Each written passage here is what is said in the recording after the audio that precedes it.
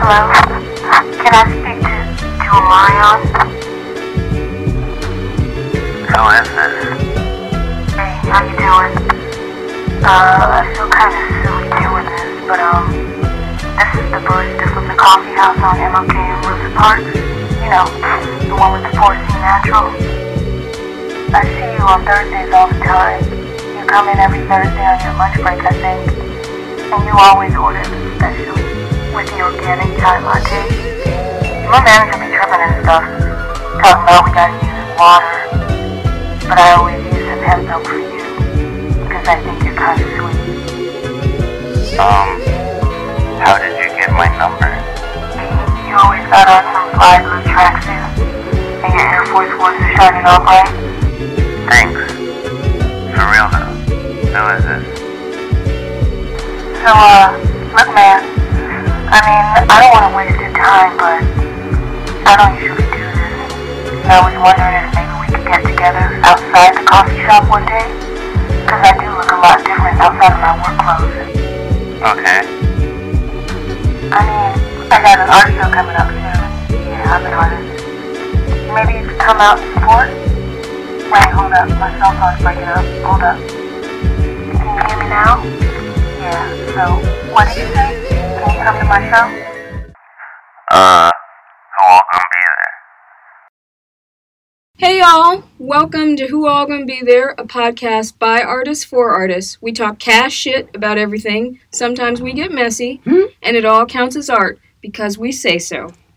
I'm Mel, I'm a black woman with the audacity to try and be an artist, so you know what that means, I gotta work 25 jobs to pay the light bill. Come on. This week, I'm a Chicago-based educator, a sleep studies expert, a Volkswagen mechanic, and I'm also a photographer who specializes in shooting those photos of white people where they stare off into a distant light for those news articles about racists who come to realize that Trump's policies are working against them.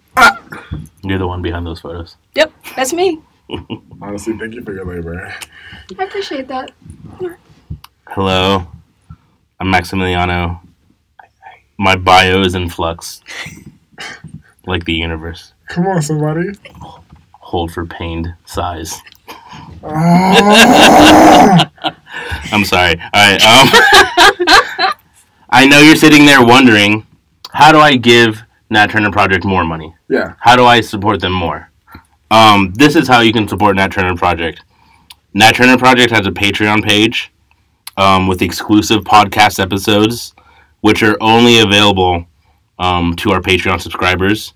So we get extra messy. Extra.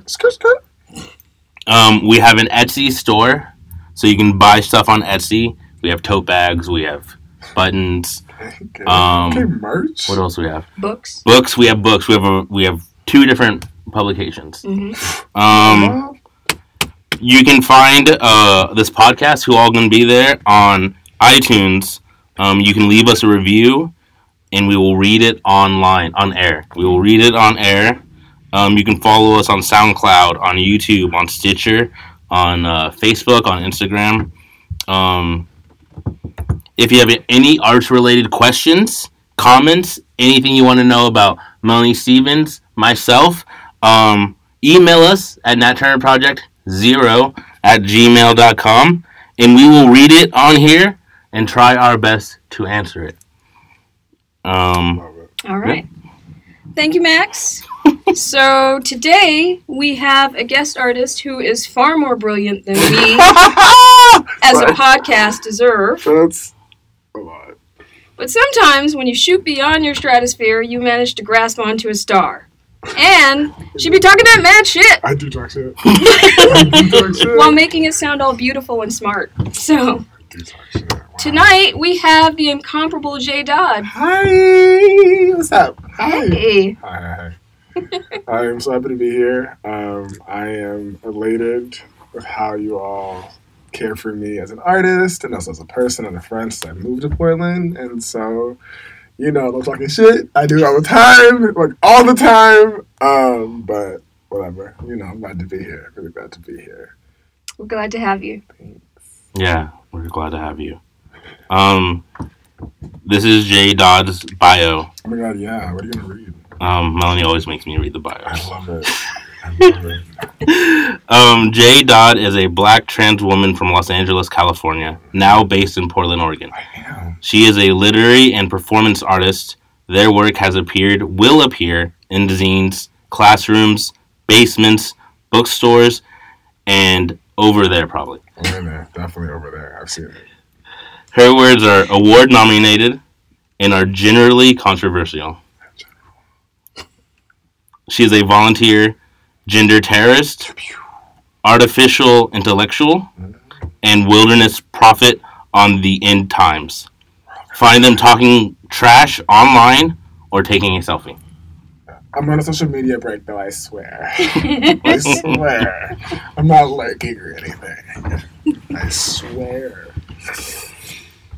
All right, so generally our format is we spend the first half talking about you and your art, and then the second half we dive into the pop culture mess. I love it. Okay. I love it. Yeah. Okay, cool. Cool.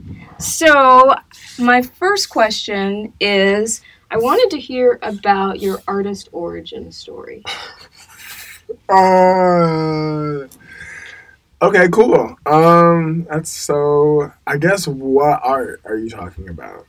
What art would you like to hear me start from? Because that's a good question. yeah. Well, I guess like. Do you mean the practical sense, or like why am I the artist that I am now? Let's start with why you're the artist that you are now. God, that's the bigger one. I was trying to go for the smaller one. Okay. Notice how I dodged, but didn't. So my mother, of course. Full stop. My mother. Period. My mom is everything, but also a biblical scholar. Literally, like went to seminary, like got 2 masters in like religious studies, but also was a poet, and wrote her whole life. But she was a pageant queen and a seamstress, and so she has like a phenomenal sense of like art and fashion and style, but also is a very, very like she's a straight up like nerd. Like she loves words and like is an academic like scholar. And so her approach to language and poetry was always just like, oh yes, like this is a part of how one can express themselves in the world. And it's just like a thing that people do, you know. It wasn't even like, oh, you have to be a poet, but it was just like being able to write a poem was like a skill, you know. And so I was writing poems as sort of like an art form, you know, as a child. But since I can remember, I just loved dancing, and so dancing was my initial like public performance art. I like danced in churches. I was in dance groups. Excuse me. All like through church when I was like a kid in church, and then I started like taking actual classes and dancing semi-professionally and like working and doing gigs and like yeah, it was like my like main thing. And then I went to boarding school for musical theater and did like straight up just like dance and musical theater and directed shows and taught like character acting and taught stage combat and just really just like honed a whole set of like performance and theatrical skills and a whole like performance sort of like background while navigating some like minor like sort of like media studies with like hosting a radio show and some like TV stuff available through my high school, but just like dabbling in other sort of skill sets while having this really deep performance base. And writing was definitely just like I can write if someone asked me to write. I can like write a poem if you write a poem, but it was still like a skill thing, not like I'm trying to be a poet. I just knew that if I needed to write a poem about something, I could, and I wouldn't hate it, and I could like talk about it, and it could be fine. By this time, I was still like very much so going on a performance and like dance like track in my mind. I went to be a choreographer on Broadway and insert ideas and dreams there. And then I even went to college and danced through college. I did a cappella for a little bit, but that was like for social capital, whatever, not like talent. I was the president of it, again, social capital, not talent. And so like I like danced and sang and like all through from like basically 7 all through college. And then I started writing essays. It's like a writing practice again. And I like I like wrote Blavity's newsletter when they first started. Like their like weekly newsletter. Like I was writing it. I was writing the bit like that was sent out. So if you ever got any of those and you're asking them, you're welcome. And before they became whatever they are now, AKA the Blavity Blacks. We're going to talk about Blavity later because that's a professional story, not an art story, and thank God for them. Anyways, so I was like started to write more, but just like kind of just like essays, not even really creatively, and I was still dancing and creating in college.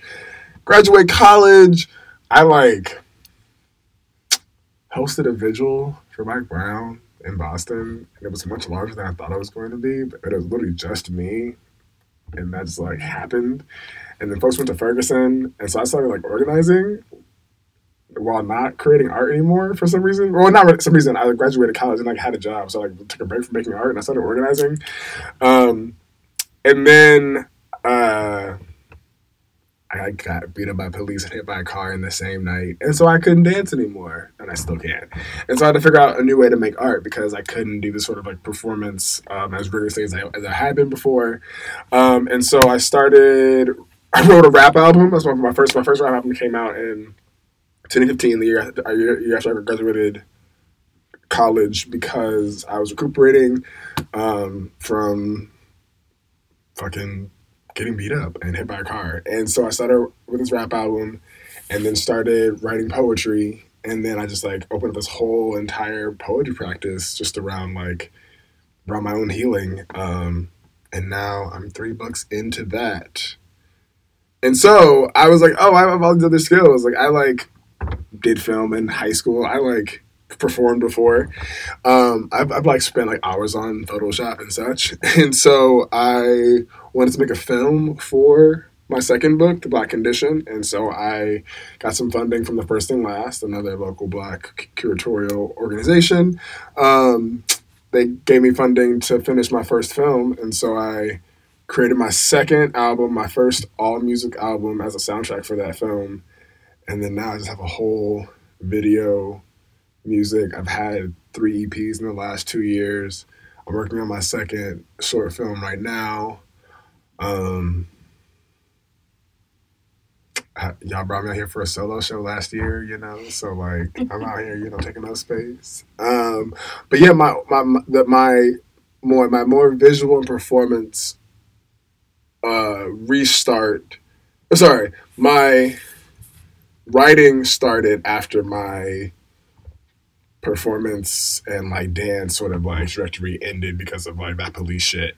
And then I've returned to I sort of use video work as my placeholder for performance work. But recently I've been getting into not recently, that's a lie. In Boston, between my rap album and leaving Boston, I had some DIY noise white kid exposure, and so I have a loop pedal and a mic and a little amp that I can fuck up. But yeah, that's just another skill that I sort of picked up, but it's definitely not my main art. But I now perform with it. But yeah, so I started off as a degular, just little dancer, gay theater kid, and then got serious and smart, then got beat up, and now I just make videos and talk about my body. Okay. Do you have a follow-up question? Do you want to go? Do you have one? Okay, so yes.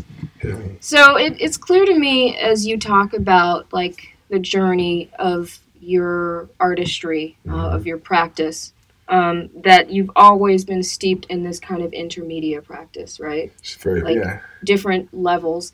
Do you have a hierarchy in which you place these different mediums and these different modes, or is it just kind of this rhizome for you? Come on, rhizome. Come on, MFA degree. You got one. I don't. I'm stupid. That's the one thing I learned.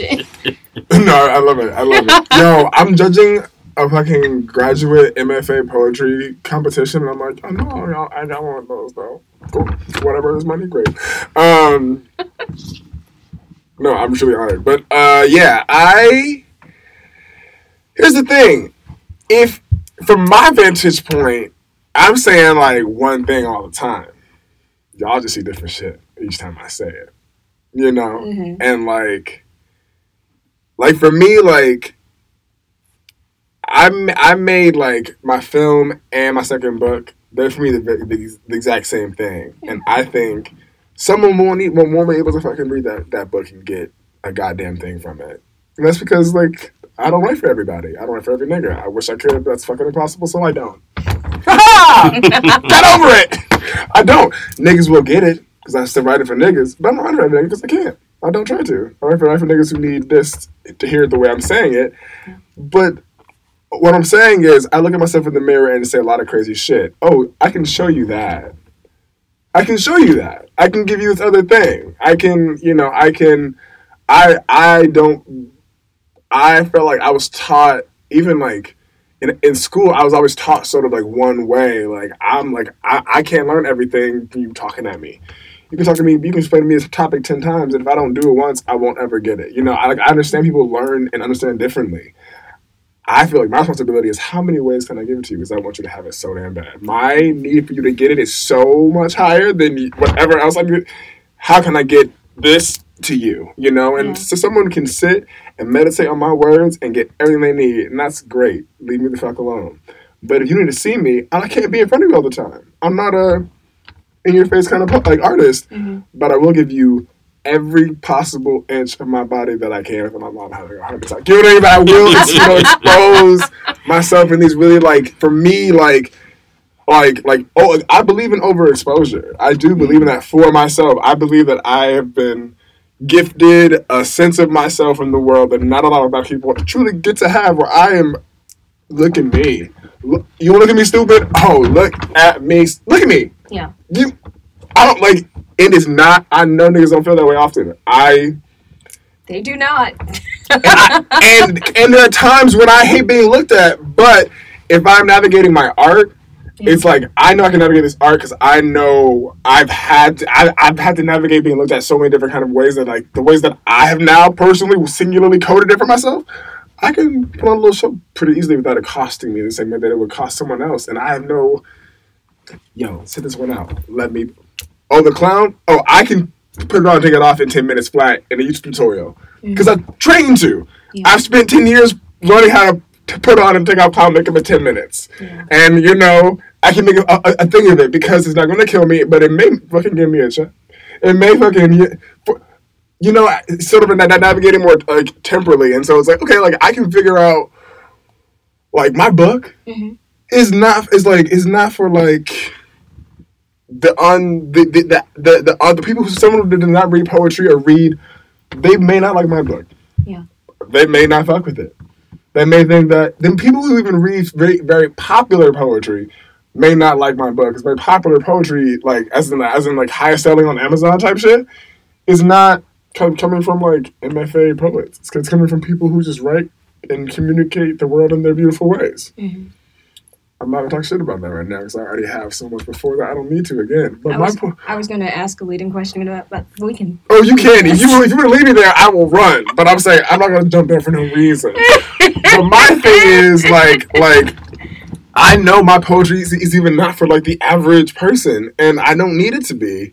Maybe you should just follow me on Twitter. What do you mean by the average person? It's the person who, I write poems for people who like poetry in a very, like, classical sense. Mm-hmm. Like, not in words that make me feel good. Like, no. If you like poetry craft, you'll like my fucking poetry books.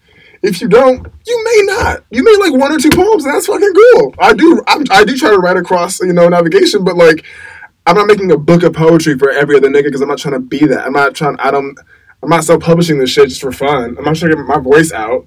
Yeah. I'll make a zine. There are avenues for me to just get things out for myself. But if I'm going to make a fucking book of poetry that's going to have someone else's name on it, have all of the shit, I'm going to make it a fucking thing that's going to be a thing for people who will see it as a thing. Yeah. Because that's not all that I am. It's a thing that I made. Yeah. And, like, there are people who will read that book, love that book, sit with that book, who would never for a second be able to even get through Calicula's Lavender. They could not even I know so many. I should say, I believe the actual viewing of my physical body would like jolt some of my biggest fans in these ways that they can just sit with whatever I told them in this poem, whatever they want to project onto it, if it's there or not. They can imagine all that shit, but having me say I want to die to myself in the mirror, just in a fucking hyper edited fucking, I know would freak them out. Oh my, because guess what? The film isn't for you then. Mm-hmm.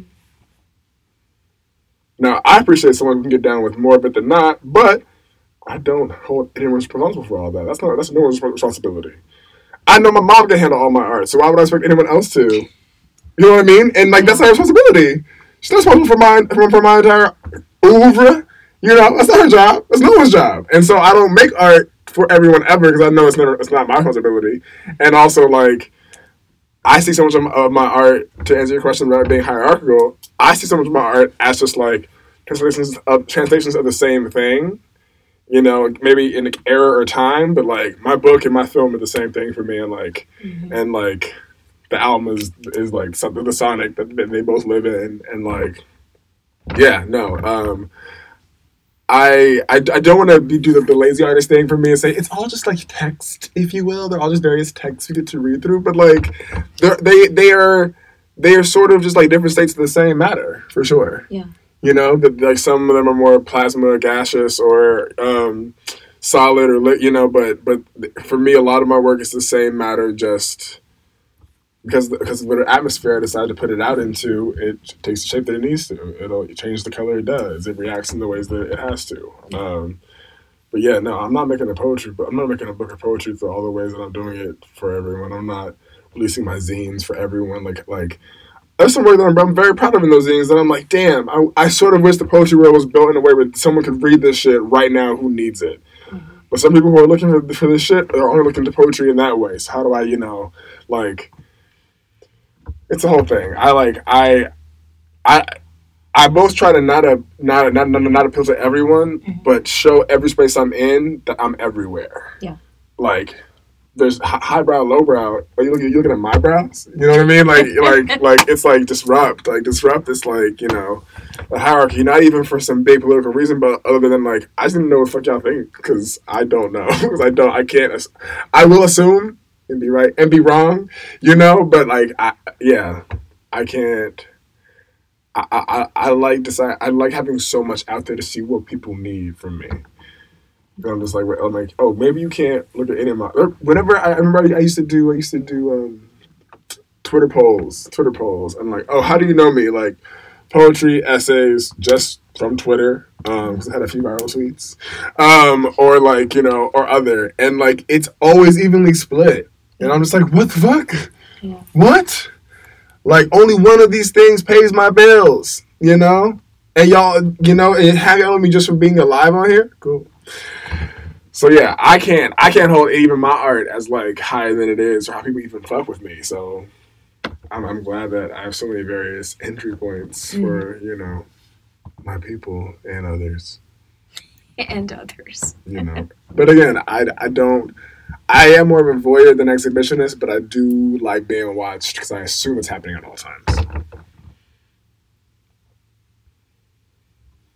You have questions, or I have some questions? Hit me. Baby, one more time. I have like several different ones, so I don't know where to start. I guess maybe I should start with the most recent thing.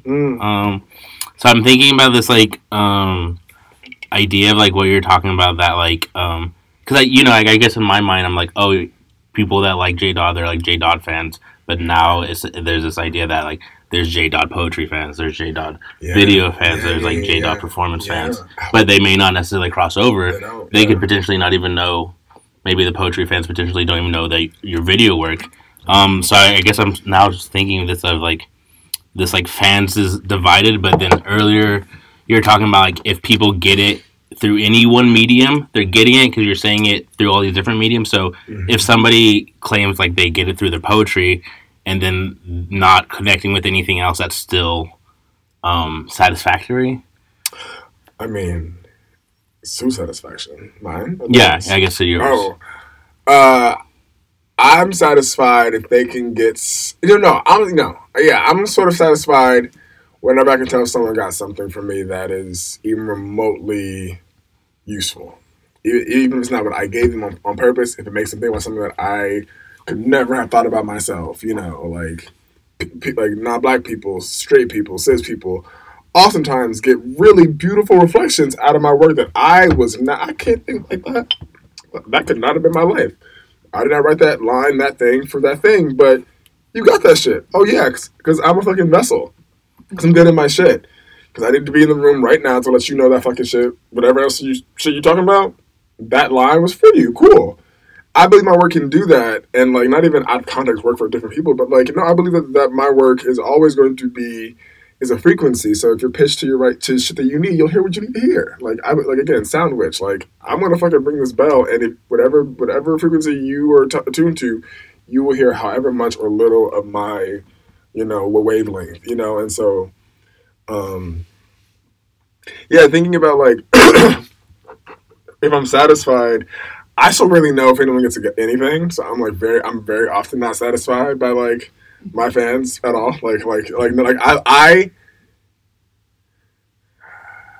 I know that I have them in a semi-material way, in that like I know people support me, but it's like probably like say like 20, 25 people over the course of the year usually consistently give you support me, but I had 7,000 followers on Twitter, however many on Instagram, however many people on Facebook or whatever, and even on my old Facebook before I got this new one, I had like over 5,000 friends on Facebook, whatever. And I'm not saying that to boast, I'm saying because I was fucking lived all across the country and my life is not real, but like, I know, how do I say this?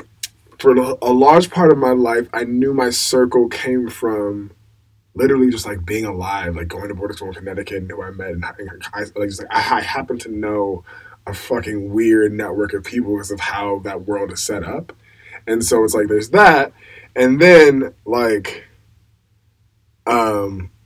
always being like, so literally just like a distinct person in a room, like my sheer size, like my expression, like like I have like I don't have any,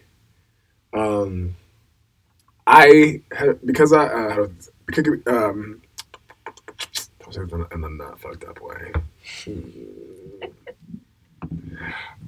I've never had to worry about being special wherever I go, and so I actively cannot think about what makes you special to people. Like I can't. It would drive me crazy than it already does, because I just like and not like, oh, and everyone has eyes on me in some fantastic way, but I literally look like a fucking alien to have the people in the world for some reason, and it's either a variety of like my gender expression, a variety of like my fucking actual just build, just being like just as tall and expressive, it's a variety of things, but I've never not been fucking looked at. Black people, white people, any color, like any room, like, and now that I'm visibly trans and visibly like, it's just like, I always want to navigate, and so being satisfied is like, when anyone tells me, I'll believe them. People don't tell me shit. I don't know. I think part of the reason why I do so much shit is because I don't know what works for people. So I assume that if I have something for everybody, you can't say you didn't have a way in. Like I think if I got more feedback, I would do less. Truly, actually, you and I fucking have some real talk. If I got more actual feedback, if I knew who my fans actually were, I would do less. Yeah. But in my mind, everyone only knows one thing, so I'm gonna keep on doing all of it because I need all of it to get by. But like, I think honestly, if I knew any one of my skills or art forms was actually like I had actual fans for it, I would do more of it. I mean, I know. I mean, that's why I do poetry the most. Like, I know. People teach me in schools. Like, I'm taught in schools. Like, yeah. like across the country. Like, boom, boom, shot, like air horn, like Nicki Minaj, fucking sound effects, like ship to freedom. You know what I mean? Like, I that's not a stunt. That's a factual fact. Since my first book and second book have been taught, I've gone to the schools and read it. Like, period. And so it's like, I didn't bring that up. Fuck, not fucking bitch. I brought it up and I forgot why I brought it up. What were we talking about?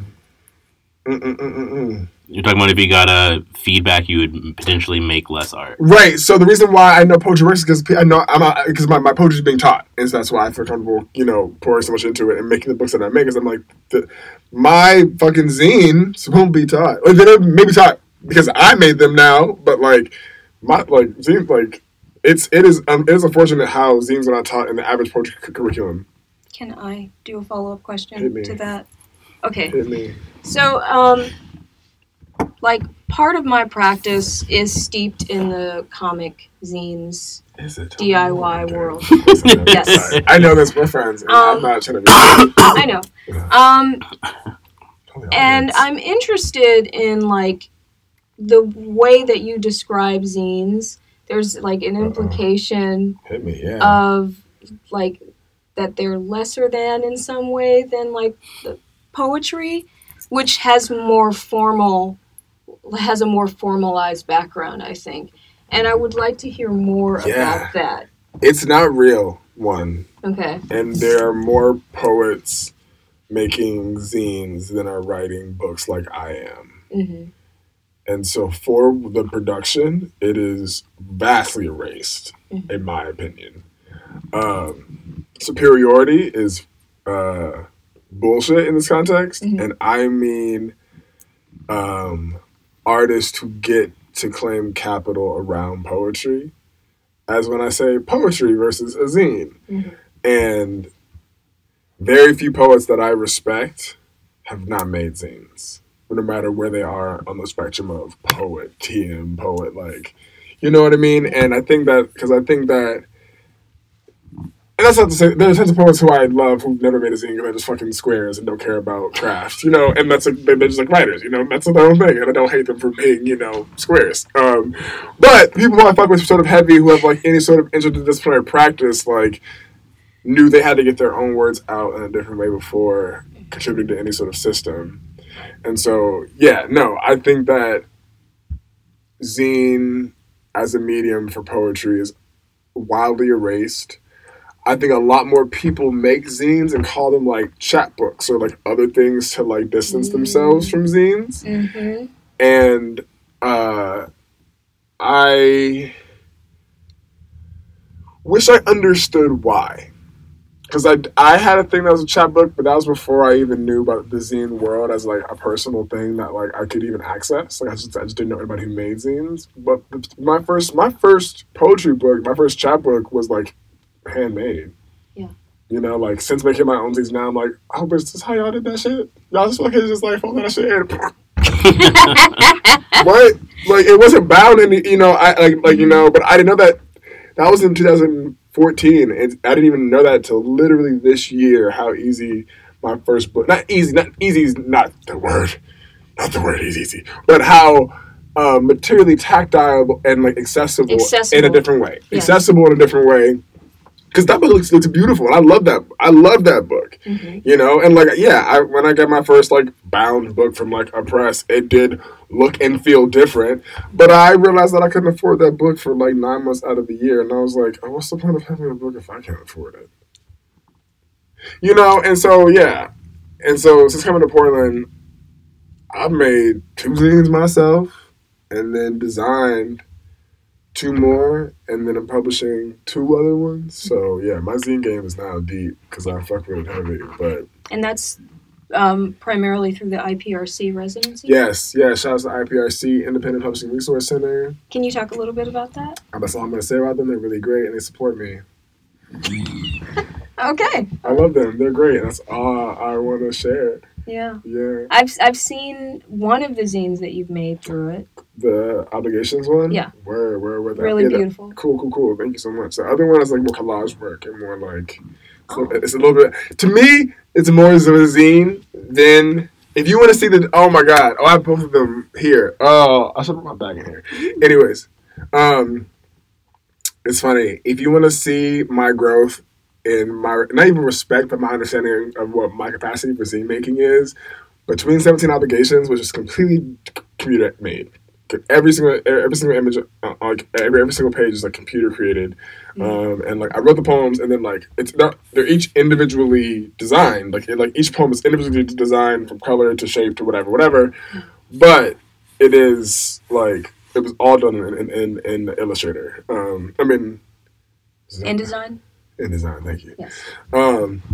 Listen, I ain't draw shit. Like, what the fuck? Because I knew it was a Photoshop, but I was like, wait, it's the wrong eye. Anyways, thank you so much. InDesign.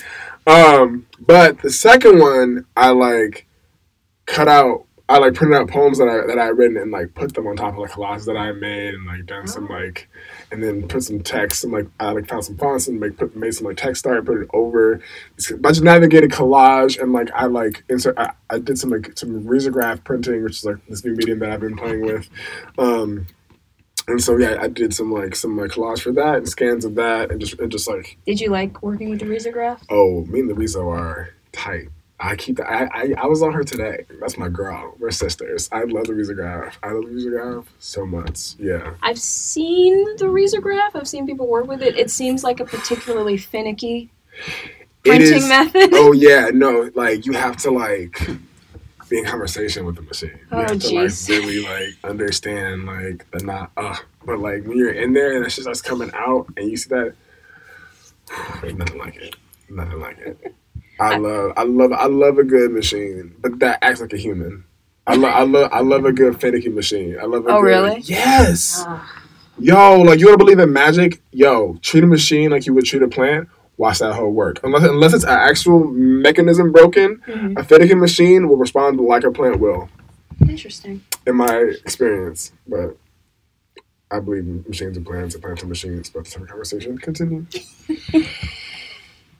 I have a couple of different questions before the I guess subjects go too far away from them. Hit me. I'm gonna ask two different ones. So this one I was starting to think about this one way back at the beginning of the interview, and hearing you like talk about your mom, it makes me wonder: have you or would you like collaborate with your mom? Oh my god, yo, it's so. My mom literally like paints. She had her first like gallery show this year. Like my mom is like an actual fucking visual artist. Like, also, wait, I think you asked me that. No, I'm kidding. You know, so honestly, I've never thought about it, and I think about my mom. I think I love how my mom sees me. And I like, because I just like am still trying to see it, I don't think that I can make anything. I think I would just like only make whatever she wanted. Like I don't think I could tell her what to do in any capacity, even like creatively. And like it kills me that she doesn't. I think that she thinks that it would be the most bomb shit ever. I think my mom thinks if we like became like an art team, it would be like, and I was like, nah, mom, I would be your handbag. You know, like I could not. I don't care about anything enough more than my mom, and so like it wouldn't. Yeah, I don't know. I'm even sort of like to like make art about my mom. You know, I just like her. She's my mom. Like of all the things, like that's my mom. Like I like write about her as like a figure, and like always I like love getting to honor her, and like I have like a poem for her in every book, as a thing. But like, yeah, no, like my mom, like.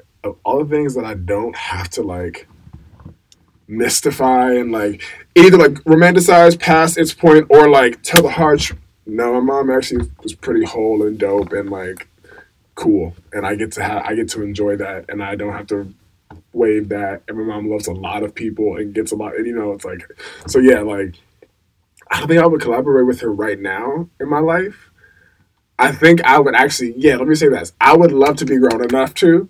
I would love to get grown enough where I think that I could collaborate with my mom and not feel like her handbag. But I think right now I would just still feel like, her little purse. Like the artist is present with her purse. like that's how it would be. I don't think I could we could be like these two collaborating voices. Right now, I'm not. I still feel too young. I may be young, but I'm not ready. Yeah. Okay, cool. Great question, because. Yeah, wow. No, honestly, great question. I haven't thought about that ever before, but I think that's why. Yeah, cool. And then earlier you're talking about like all these different mediums as different ways of like getting your message across, and like kind of like different languages to like talk to different people. but then like you're already like involved in so many different like ways of like talking to people. Yeah. Are you still thinking about like new ways of talking to people or like new mediums that you're wanting to That's so funny. explore? I mean, like, no. It's funny you said new ways to talk to people. I was like, no. How do I talk to less people? How do I close these faucets that I've opened? No, actually, I'm gonna actually stand in this feeling. I want, sort of like what I said earlier, if I had more feedback, I would do less. And so I think I'm just going to hone in on all my things. I got off social media to like recalibrate that. I've been on Twitter for 10 years straight. Mm-hmm. I've never truly logged off Twitter in 10 years. And even now I'm fucking lurking, you know? Sorry. Whenever this comes out, I guess to see all your shit. Okay, no one's talking shit about me because no one cares. So I'm not, whatever. Thankfully. But I can see, I guess. But whatever. The point is, I'm like recalibrating my like social media voice, you know, for myself because I just like care differently about social media and want to get paid to say words more, and thankfully am. But also just being off is like recalibrated my relationship to like information and like communication and like just like not feeling tied. And I haven't been feeling tied for a long time, but really feeling really less tied to even like the mercurialness of people that I care about. You know, I'm just like, I can just check in with y'all when I want to. I don't have to watch all the ups and downs, and like not even like offer all my ups and downs. They're kind of relevant to me in this way. Like I'm just living, you know, and that's when I'm, you know, and so I'm thinking, if anything, I'm finding new ways to listen to myself and care for myself. Because I just haven't actually for a long time in my life. I've been so invested in like, how do I find a channel for everyone to get? Oh, y'all got all of them. Let me chill. Yeah, I think I'm like very against new openings. I think I am overexposed and don't hate it, but now I need to, you know, deal with all that data that I'm losing from all this, you know, now white space. Yeah.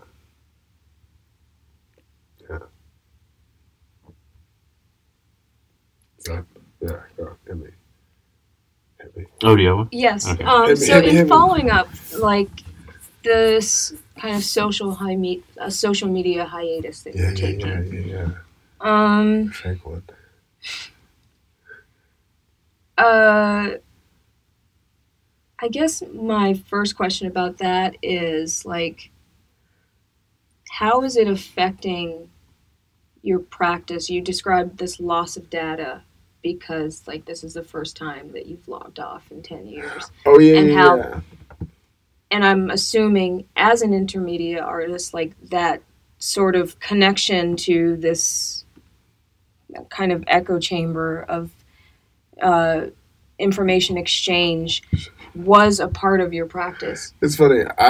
It wasn't an echo chamber for me because I'm a sociologist before I'm an intermediate artist by just because of just exposure. Like I went to college for sociology, and so like my little scholarship knowledge is on like critical race, art history, like art theory, but like sociological. Like I've like done sociological studies and like written about media through a sociological lens, and so I like really curated my timeline to like only be basically like black women, black queer men that I could respect.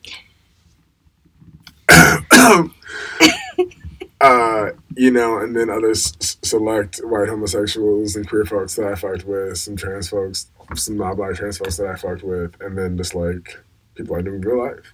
And that was before I even got off. Like that was probably like I like unfollowed any white person who didn't donate to me or I knew very well. Like even very people who I even knew but not very well. I was like, no, it's cool. I'm talking to you in 2 years. No, you don't get to. I don't have to follow you. You can follow me. Mm-hmm. Fine. I don't give a fuck. I expect you to be watching. People do, you know, but like I actively recalibrated it and I saw my fucking mood change. I was like, oh, avoiding white opinions? Oh, feels great. You know?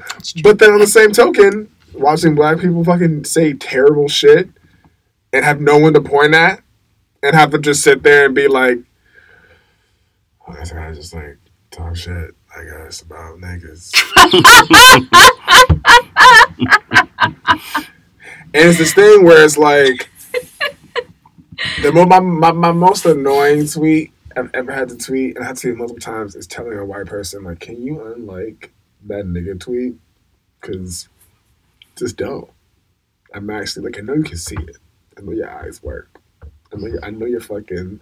But what in the fuck? What do you think you're doing here? And then I'm like, you know, and that's what bothered me for a while. Like, it really made me selectively say things, and not to say things about myself, but when I like really was starting to talk about black shit on Twitter, because I was like, I know I have a white audience. I went to boarding school in Connecticut. I went to college in Boston. I'm not stupid. I went to Tufts. I know white people. I'm fluent in Caucasian, like fluent. Like I went to bar mitzvahs. Like I am that girl. Like I'm from South. Like I'm a Cali girl who went to boarding school. Like I know white people down.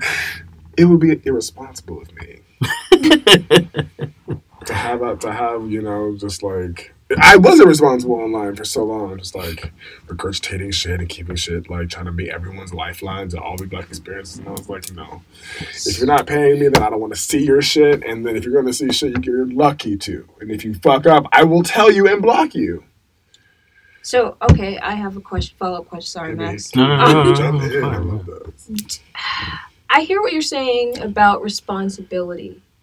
Like, do you think it's fair to give yourself or assign yourself this responsibility based on the fact that white people happen to be paying attention to what you're saying and doing? Was it right? So, I feel responsible for the ways that I know it's benefited me. Okay. Like, I don't look around my poetry world and see a lot of black trans women. I like the one that I like, you know, I have to find the ones in the zine world wherever I am. And like, I don't know any black trans girls in Portland who have a zine. I know one other black trans woman in Portland, actually, who I even know personally, who's an artist. One. And another trans woman of color. Every other, like, there's space for the whole spectrum, but like, not speaking about non-binary gender, people who identify as trans women the way that I do. I've met 2 other women of color in all of Portland who do art. Do you know Gita Lewis? Maybe we're not gonna do this game right now. Okay. Of name our trans friends. Anyways, but the point is, like, it's not like I don't know niggas. It's not like I don't know artists. It's not like I don't know trans people. But that the conflation is so limited, you know? And so it's this thing where it's just like, I know I don't believe or work in a novelty because I don't feel special or outside of a history or like a lineage ever. But I also like would be lying if I knew that I wasn't people's only or sort of like limited exposure into a lot of shit. You know, and like I don't feel responsible explaining it all, but I know that if anything I say is going to be used against me in the court of whiteness, then I'm gonna fucking think about it differently. I don't lose sleep over it, and I also don't say anything that I would lose sleep over. In my mind, I try not to. I try not to frame it in that way. Like, but no, I'm honestly, but even in my real life, I'm still more every day afraid of and like have to deal with like the troubles and stresses of like other black people than I do white people. I don't carry the everyday stress of whiteness because white people hurt each other. You know, class hurts. Welfare hurts white people. You know, prisons also hurt white. It's not about comparing numbers wise, but they don't care about each other. They don't care about us. They don't care about each other. It is not.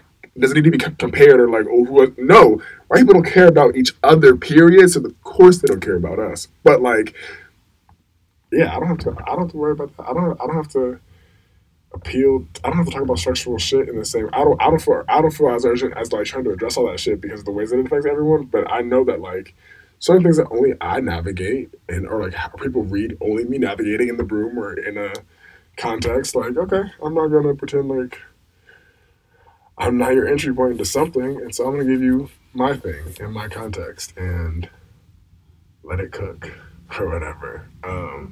But I don't lose sleep over any responsibility, and I also think that it's irresponsible to think that I'm not responsible for being looked at.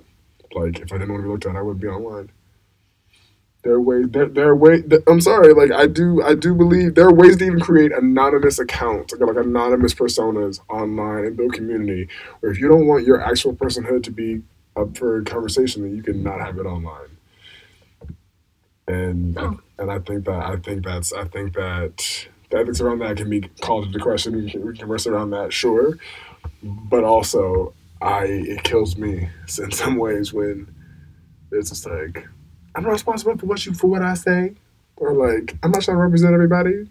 Sure, anyone trying to read you as that is fucking dumb, and you shouldn't hold their opinion. But if you're doing things out of these broad ass strokes for everyone, then I'm gonna call you a broad ass bitch. You know what I mean? Like you do broad shit, I'm gonna call you broad. Like you can refute. You can refute all the like, I'm not trying to be a token. But if you fucking I've written about being a token because when I was a token, that's how you avoid it. That's how you can't avoid it. You talk about it. You don't hide it. You don't deny it. People who deny any sort of momentary tokenism kill me. I'm like, this is not going to save your life. You're not going to save this institution. Why not just whatever do this bullshit that you're going to do and then say that was bullshit? That's supposed to be like this. They really are trying to help out artists. They're not, bitch. Say you wanted a check. Say you wanted a check. Say I was hungry. I needed to eat. Ain't that some bullshit I had to do to eat? Yeah, friend. Because I can respect that in a second. Over. Well, they're really trying to like reopen their board had a meeting about. And what if they don't? What if you had to eat and that's okay? What if you deserve to eat? What if you're responsible for feeding yourself instead of trying to be the black artist of the year? I'm responsible for you know what I mean? And like, I feel there's a whole network of like black artists and black trans folks that I like share money with. We just keep passing, $20 here and there, and I'm just like, whenever we get anything, we just keep passing around money. Like, there's so many other ways that I'm just like I'm responsible to that. I'm responsible to them. But like only because because it's all coming back. It's not. It's any $30 I send to any black trans person is absolutely coming back to me 10 times over in some time. That's how it's been happening. Like whenever I put up any call, black trans folks are the first people to give me money. Whenever I get an extra coin, cash apps, and it's just like, and so it's like that's who I'm responsible to. Me talking shit's me talking shit. And if you were worried about me talking shit to anything that I do, then guess what I care about? Not your life. You know what I mean? Like, people who care about more about how I say or what I say over anything that I do, or even what I'm actually saying, which people never seem to get to, but just the tone or like my perspective or like, you were really like, I'm like, but what did I say though? Was it wrong? Was there a lie found? No, but I was a bitch when I said it. Okay, cool. Yeah, I was a bitch. Tell me about it. Inform me more about how much of a bitch I know I was, since I was literally being it at the time. Like, tell me more, you know what I mean? And so, yeah, I feel very, not irresponsible, but I know who I'm responsible to and do so much more material, personal, like, every day, whenever I can work for that, like, my public statements and statements that I let y'all get to hear, y'all have to deal with them, not me. I dealt with them. That's why you're getting to hear them. Mm-hmm. Like, yes, I'm accountable to them. Yes, sure. Like, but I also don't talk shit about people like that. Like, I talk shit about things. And when hit dogs holler, I'll call you a bitch. You know what I mean? When hit dogs holler, I'll call you that dog. I will. If you're gonna. It's so bad. I was accused of subtweeting, and I'm like, it wasn't a subtweet until you told me it was about you. If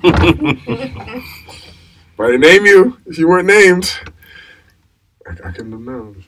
But yeah, so in terms of responsibility, I know I would not be here even talking to you right now without being around all the white shit that I went through and dealing with all that bullshit. And I have all those eyes on me in big and small ways that I know and don't know. And so I don't really really know. I don't really have to worry about what white people are thinking often, because unfortunately, like, a lot of black people don't know enough about my personal body for me to even have a good any sort of remotely monolithic or like ready to go black perspective. And so it's just like, I know my black understanding of my body and like a lot of black queer understandings, but like there's some black queer folks who have a lot of problems with black trans people. And I'm just like, how are you out here in a full lace front, fucking acrylics and a dress calling me a man? Sorry. You know, like, how are you navigating all this, like, queer space, but then have this really, like, transphobic line that because I'm not, you know, this is, or, like, and so it's like, yeah, I'm not, like, I feel like instead of sort of feeling like, oh, there's, like, I'm too trans for the gay, too black, I hate that shit. I hate those narratives, but I'm just like, oh, yeah, I trust no nigga, and also believe everyone is wonderful. Like, I literally have to. There's no correlation between how any one person will engage with me because there's just so much going on. And for some reason, you know, that I really cannot assume anything. And so I avoid white thought because it's built outside of me and wants to kill me. And so unless I'm fucking it, I can't think about it. And then black thought is already all that I have normally, and so I only have to deal when it hurts when someone's in my face about it. Other than that, I think that it's the best thing ever. I think black thoughts are the only thing that matter in the world because they're mine. I have them. When I see them in the world, I think, you know. So it's like I get to my fluency in whiteness has made it like a frequency I can just like turn off. Like it's like post white noise. It's like. You even sound like a human that I can respect. Isn't that funny? Like, wow, like, whoa, like, you know, I mean, I'm like sort of joking, but like, I am surprised every day with how nice I can be to certain white people who I like have to encounter, like, not every day, like, I obviously live in Portland, and so whatever, but other white people that I have to encounter every day, there's like, so I remember that I actually do just like love for sure as people because I just like I can and I have no shame about loving the white people that I do love because there's like, you know, a handful and they would definitely like, you know, be there for me. And then there's those other white people who just like are in the neighborhood who I just like have to like, I'm like, oh, I could be that friendly black hottie, but like you literally are like smiling at me every fucking day. Let me just, you know, and like worst comes to worst, I get a story. You know, I get some new information. Like, I like people enough as a sociologist to hear people talk to me, and I was like, oh, that's what you think that I am. No, that's what you think that you are. Or I love people telling me about themselves, but telling about themselves and not meaning to. Like, I like things enough like that where, like, being so comfortable with white people, I think that if I didn't have all my years of comfort, I'd be like, what is this dumb shit coming out of your mouth, bro? But I'm like, oh yeah, you fucking climb mountains with no rope because you want to be alive. You know, like, I can understand, you know, they're like intricacies differently now. And so it's easy for me to like bullshit and like navigate. And also, it's easier for me to fucking find like white people who I really fuck with because they are few and far between, but I'm so overexposed, I can smell them out, and my few white folks who I fuck with heavy, I truly have not been disappointed by in Portland. Also, few. Could I say few? So I mean my housemates and like I have these neighbors who like own a cafe who are like my people. That's it. That's the whole list of my people that I'm cool with in Portland. That was it. That's my housemates, and then those neighbors who own a cafe who are really cool. Those are my white people in Portland. That's my full statement. But like, but yeah. Or I mean, like, there's feel like having people who like I've grown to like, you know, to like, but like it comes from a history of like, this is how I got here. This is how, because it's not inherent for sure. It's not inherent. But I also have to learn how it looks to certain niggas. Like, being so fluid in whiteness makes niggas, like, question me. And I was like, sure. And you'll learn. You'll see. Like, I'm also, because I've been around white people so long, I've learned that I'm a little bit wilder than some people who have no experience with whiteness think that I would be. How do I phrase this? So, like, I've had black friends who've not had a lot of white exposure. Mm-hmm. And they're trying to, like, you know, do some shit around some white people shit. I'm like, oh, no, you can break all of that shit. They're white. They don't. Oh, no. You know, and they're just like, what you mean? I'm like, no, trust me. Like, I've been around them, like, they can afford all of this shit. Like, go. You know, and so being that, like, bridge for niggas who, like, are getting new white exposure, I love being that, like, being like, no. As someone who's fluent and Caucasian, you know, I love doing that shit, but, like, I don't feel this urge to prove myself because I'm already, you know, a whole ass like trans faggot, and so like niggas are always going to be like, up to a certain point. But whenever niggas worry that I'm not black enough, I know that'll always be massaged out in time. I'm regular, good old fashioned hood faggot, hood tranny down. I just have all this like prestigious, bullshit on top from just like, boarding school, whatever. But like the South Central bitches, present and alive, like down. But yeah. I feel like I answered like 10 questions. Just talking about shit. So yeah. Dude, but see, I think you're asking about responsibility, what I feel responsible for. Yeah. And I do feel responsible to my own people and everyone else. That's the deal. But I also have I've had to choose what to be responsible for. Because I felt over responsible and realized motherfuckers are stupid across race, across gender. Motherfuckers are stupid, dumb, know nothing. And so I have to pick and choose. I feel like the responsibility thing is something that is inherited. Sure. I don't know. You know what's funny is that I wonder if my lashes around responsibility comes from my exposure to whiteness, because white people don't feel responsible for anything, obviously, and want to be responsible for everything at the same time somehow. And so That's a really good summary. And so sometimes I worry if my casualness around anything comes from like being around white boys who don't care about anything. But I'm like, but they kill people and I want people to get free. So I think what I do is cooler. I think. I can't confirm or deny that. But yeah, I think in some ways I'm like, yeah, like I love whenever like Rihanna or someone's like, I don't want to be a role model for anyone. I'm just living my life, or whatever that shit is. It's like, yeah, I'm not responsible for Black narrative, trans narrative, queer narrative, and also my ideas of it. I had a fucking queer mom. I was still raised in the church. I didn't transition until I was almost 30. Like, I'm hitting all these things at just like anomalous places in any of their conversations. Mm-hmm. And so if you want a regular narrative arc, sorry, I won't give it to you. Mm-hmm. And so like you can think I'm inspirational, but you literally can't do it like I did. I'm a freak in the best way. Like I'm like I can't give you any advice. Not you, but I can't give any one person advice on how to get even a Black trans person. Like I can't even tell you unless your fucking mom is also a preacher and a lesbian, and because that's how I know I got here. Some all this other shit that I got to hold on to and crab myself out of. And so yeah, I don't feel responsible because I feel both so unique and also like I'm able to see the shit that I see because I have been as I got here so fucking weird. Like I will know things or see things. That's not know things. Chill, bitch. I will see things or believe things or sort of read things from always this like space ass vantage point because of how I've just like gotten here in my life and how I live in this world and like not even on just like the identity politics of it all. Like I said, there's not a lot of Black trans women out here in any of my fields, in numbers at least. You know, like there may be one or two busted out in this wave of maybe, but like this Black trans woman won the Trans Poetry Award of the Year 2 years ago, and I booked her for a workshop. I've not heard a word from her since. Not seen a poem out, not seen no follow-up book, nothing. Not an article, nothing. And I don't assume she's not working. I'm just like, what the fuck? How do you literally win the biggest trans poetry award in the literature landscape we have and have no one checking for you enough to get, what the fuck? And I'm like, good thing I fucking saw you when I did, so I'll move it. I could do it.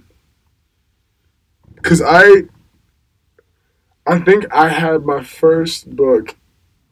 I think I told them to not nominate it because I wasn't sure because there wasn't like a non-binary section. We had to go either under gay or trans, and I was like, I don't know, because I was gay when I wrote it, but trans when I finished. Anyways, and so whatever. But like shit like that, it's like so even being in this archive is so tenuous, and the last Black trans woman who identified as a Black trans woman, like person who like won,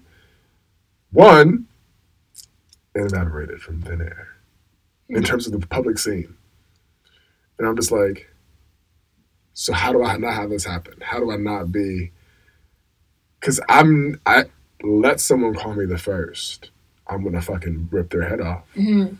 I never want to be the first good goddamn anything, and I don't believe I would be. I don't have to be to feel wonderful. I woke up that way. You know what I mean? But I've been lucky enough to feel really good about myself where I don't have to be the first or like the most special person in anything. I just think that I'm really fucking cool. You should probably know that.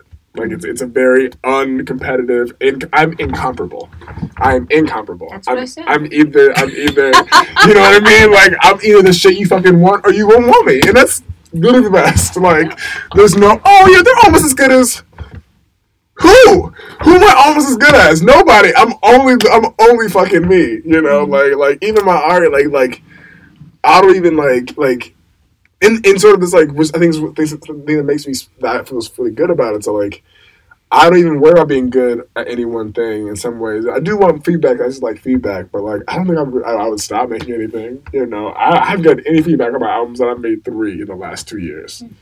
No feedback. Like, I watch those views. Like, I don't think I've hit 100 views on either of my fucking music videos. They go on music videos. Not watched. Because I fucking just love it. You know what I mean? So, it's just like, yeah, like... Yeah, I feel I'm most responsible to myself and to the people who keep me alive. And my art's honestly a bunch of fucking selfies. I'm surprised no one's caught on. I just take a bunch of selfies or write about myself and y'all just eat it up. But whatever. I'm gonna keep doing it until someone catches on. Yeah. I grab another kombucha. Yeah. It's up there. It's right there. I think that is a bunch of selfies is a very humble way of describing. It's a mass reduction of my labor around my practice, sure. But in a very necessary way, I think selfies are probably like one of the most urgent political art acts. I think that the way that they are demonized is so indicative of like all this patriarchal shit and capitalistic shit. And like, I remember some like, you know, small C fuck said like, oh girl, it was cool for men to paint women, but as soon as they started taking selfies, they became like, you know, like worthless. And I was like, as soon as a woman turns the camera on herself, it's bad. But men love taking photographs of women. Right. And so like, I fuck with that kind of heavy. Like I'm like, yeah, like even in like the queer black sort of like male body, as we'll problematically say. Fire me in the comments. I know. I don't care. The black male body. We can unpack it later. Anyways, even like the black queer male body has like been so photographed by white men and so many like Mapplethorpe and all that fucking just like. And here's the thing. I love porn. I love dick. I love assholes. I love. Sure, show me body. And also like learning how just like reductive for the sake of like it feels like autopsy photos, you know, when I look at it now. I'm like man, what really was like thinking about overexposure, and so I navigate that. And I remember when I first my first Pride, I went to Pride in New York City, and I took a photo of me shirtless in jean shorts with a little like Pride flag, and my mom was like, "Do you know what you're putting out there like that?" And I was like, "Yeah." And she was like, because she told me about the history. I'm like, Mama, I've fucking studied Maple, and I know. You know? Oh, wait. This happened a few times, me being somehow overexposed in a photo, but this first time it was before, it was right after high school, so I didn't know about Mapplethorpe. So she told me, you know, like, there's a history of, like, you know, of, like, black gay boys, like, in the gay scene, like, being, like, used and passed around, like, And I was like, I went to boarding school with all these rich dads and rich moms grabbing every bit of part of me fully dressed. Me shoulders right now on a hot summer day in New York. You can't convince me that I'm in more danger. I've been fully dressed around rich white folks touching me. I think I'm okay on a fucking New York street with a bunch of fucking drunk, also shirtless people. You know, and so like navigating this, like how even like our intergenerational differences on how, because my mom grew up around like black, gay, queer people. So she like saw these boys getting turned out, and these boys getting like, to this day, the men like Ed Buck fucking killing those gay black men. Like it is not like navigating bodily autonomy and exploitation is always hard for so many people of color, so many queer people, but especially like Black gay men in the ways that it gets normalized. And so thinking about how even the Black queer bodies that I saw in queer art early on, I was just like, I don't hate this enough to hate it, but I wish I could just have it. Like, I wish I had all of it. Like, I wish my name was on the book and my body was inside of it. Mm-hmm. I don't want to have this white man's name on my body. I don't mind the overexposure.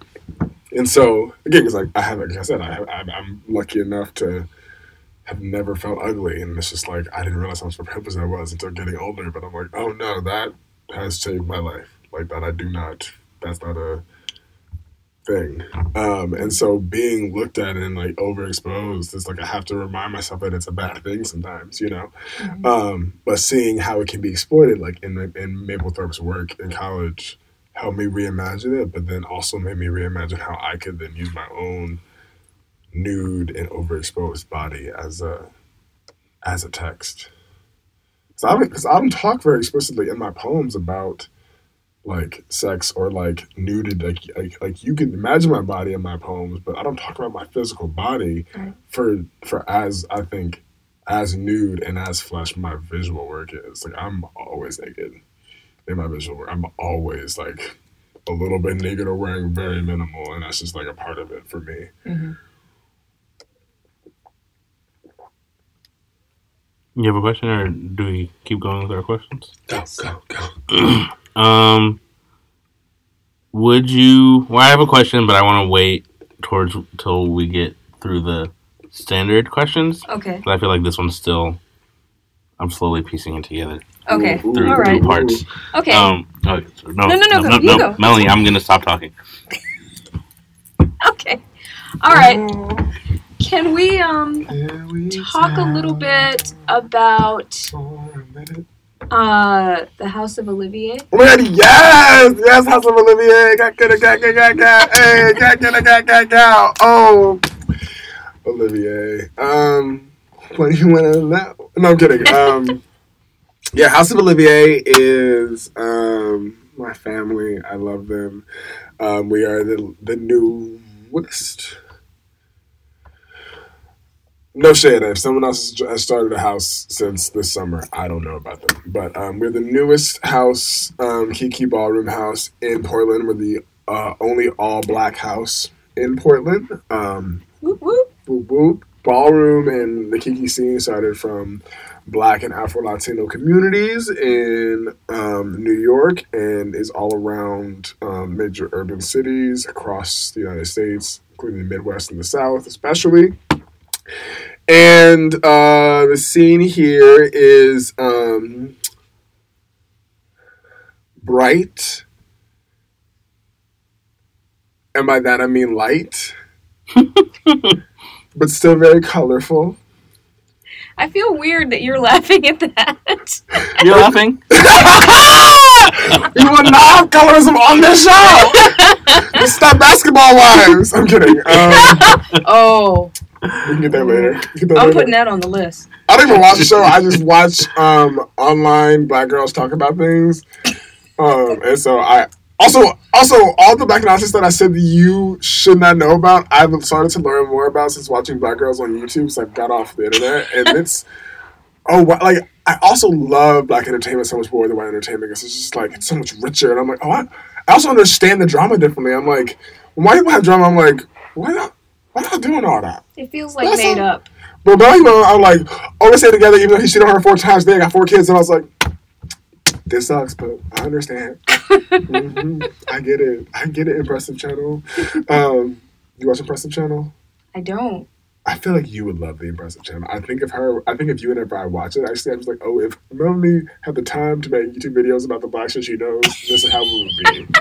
It's so organized. She also has a slight auntie perspective, but she definitely is like not auntie of auntie age, mm-hmm. Which.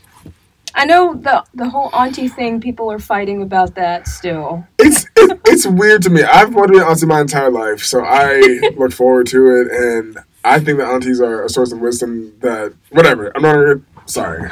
I completely, I just really appreciate the impressive channel. We'll get there. House of Olivier. So we're the only all-black house in Portland, and we're trying to care for each other and navigate the space as black artists. There is currently, we just had someone new, and I'm bad with numbers. 6 of us. No. 7 of us. There's 7 of us. Our mother, Debris Olivier, is Debris David Granfield, works for the city of Portland, is a botanist. We've worked with David Granfield before. Yeah. Love. Truly. Our father is Parker Olivier, a student at TSU, does like interior design. Works at the airport right now, so you know, if you're getting pat down, it feels nice. Probably him. I'm kidding. But he does work at the airport and is like the dreamiest human in the world. Our prince and princess, Prince Devon. Krishan is a film student at PSU. Beautiful, brilliant black boy, like co-president of the BSU. I think it's he like running on helping out running that shit over there. Like, is like literally the future. I like, oh my god, I love this boy so much. I'm gonna get y'all connected because he's great. Just coming out of his like, you know, he's from Portland. Oh wow. Also, the only butch queen in the entire Portland like Kiki scene. There are no black masculine presenting like there's not. Sorry, there are very few black masculine presenting people in the Portland scene. Most of them are either non-binary or drag queens, or which has a lot of overlap in those two groups. Those are not separate. Like non-binary and or drag queen performers, and then there's a few trans people, ? And I mean, I just don't know. They must have the ones that I already named. Again, but like it's still very like queer scene. And then, but yeah, he's the only butch queen, and he's our boy Wonder, Dreamboat. Our princess, Hugh Olivier, also is a local drag queen named Mona Chrome, also named Gary, and he's amazing, a phenomenal drag performer, like a phenomenal like. Like I hate gay clubs, and I was not trying to be up in there. But me and Debris went to go see Hugh perform, and that bitch fucking. I was like, oh no, this is why people do this. Like, oh, like I just. Mind you, I watch Drag Race, so I do even like drag, but I just like. I don't even like all the drag on there because people just have bad taste. But I was like, oh no, this bitch is the real deal. So I love having her as like I think knowing that she's like this artist outside of the house also is really, really cool. And then there's the baby is Viv Trouble Olivier, and she's this like she's turning 21 like next week. Like she's like a baby, you know what I mean? But she is like our sex siren, our like BBW, our like face queen. Her face is just like perfect. Like she's a gorgeous baby girl. And she's a sweetheart. She's like takes care of dogs or some shit. Goes to school, like just really just like caring for folks. Like oh jeez. And then Arne just joined. Arne just joined. Yeah, Arne Olivier is a woodworker and general beautiful light skin. He's light skinned, he knows it. But is also beautiful and also knows it. And so, Arne's our newest member. And so, we all have our own categories. My category is commentator. I basically, during all balls, the person who's on the mic while people are competing and kind of like talking on the mic and like chanting and like talking shit or like helping like figure out who wins battles and such, called a commentator. So that's the role that I've taken on. The house does all things. We can vogue. We have folks who do runway. We have several wonderful face category folks who just have beautiful faces, beautiful skin, take care of their faces. We have Bazaar. It's a very popular category for us with Bizarre. It's just like, the high concept challenge or like Project Runway type shit. Like very that. And Debris is the fucking queen of that shit.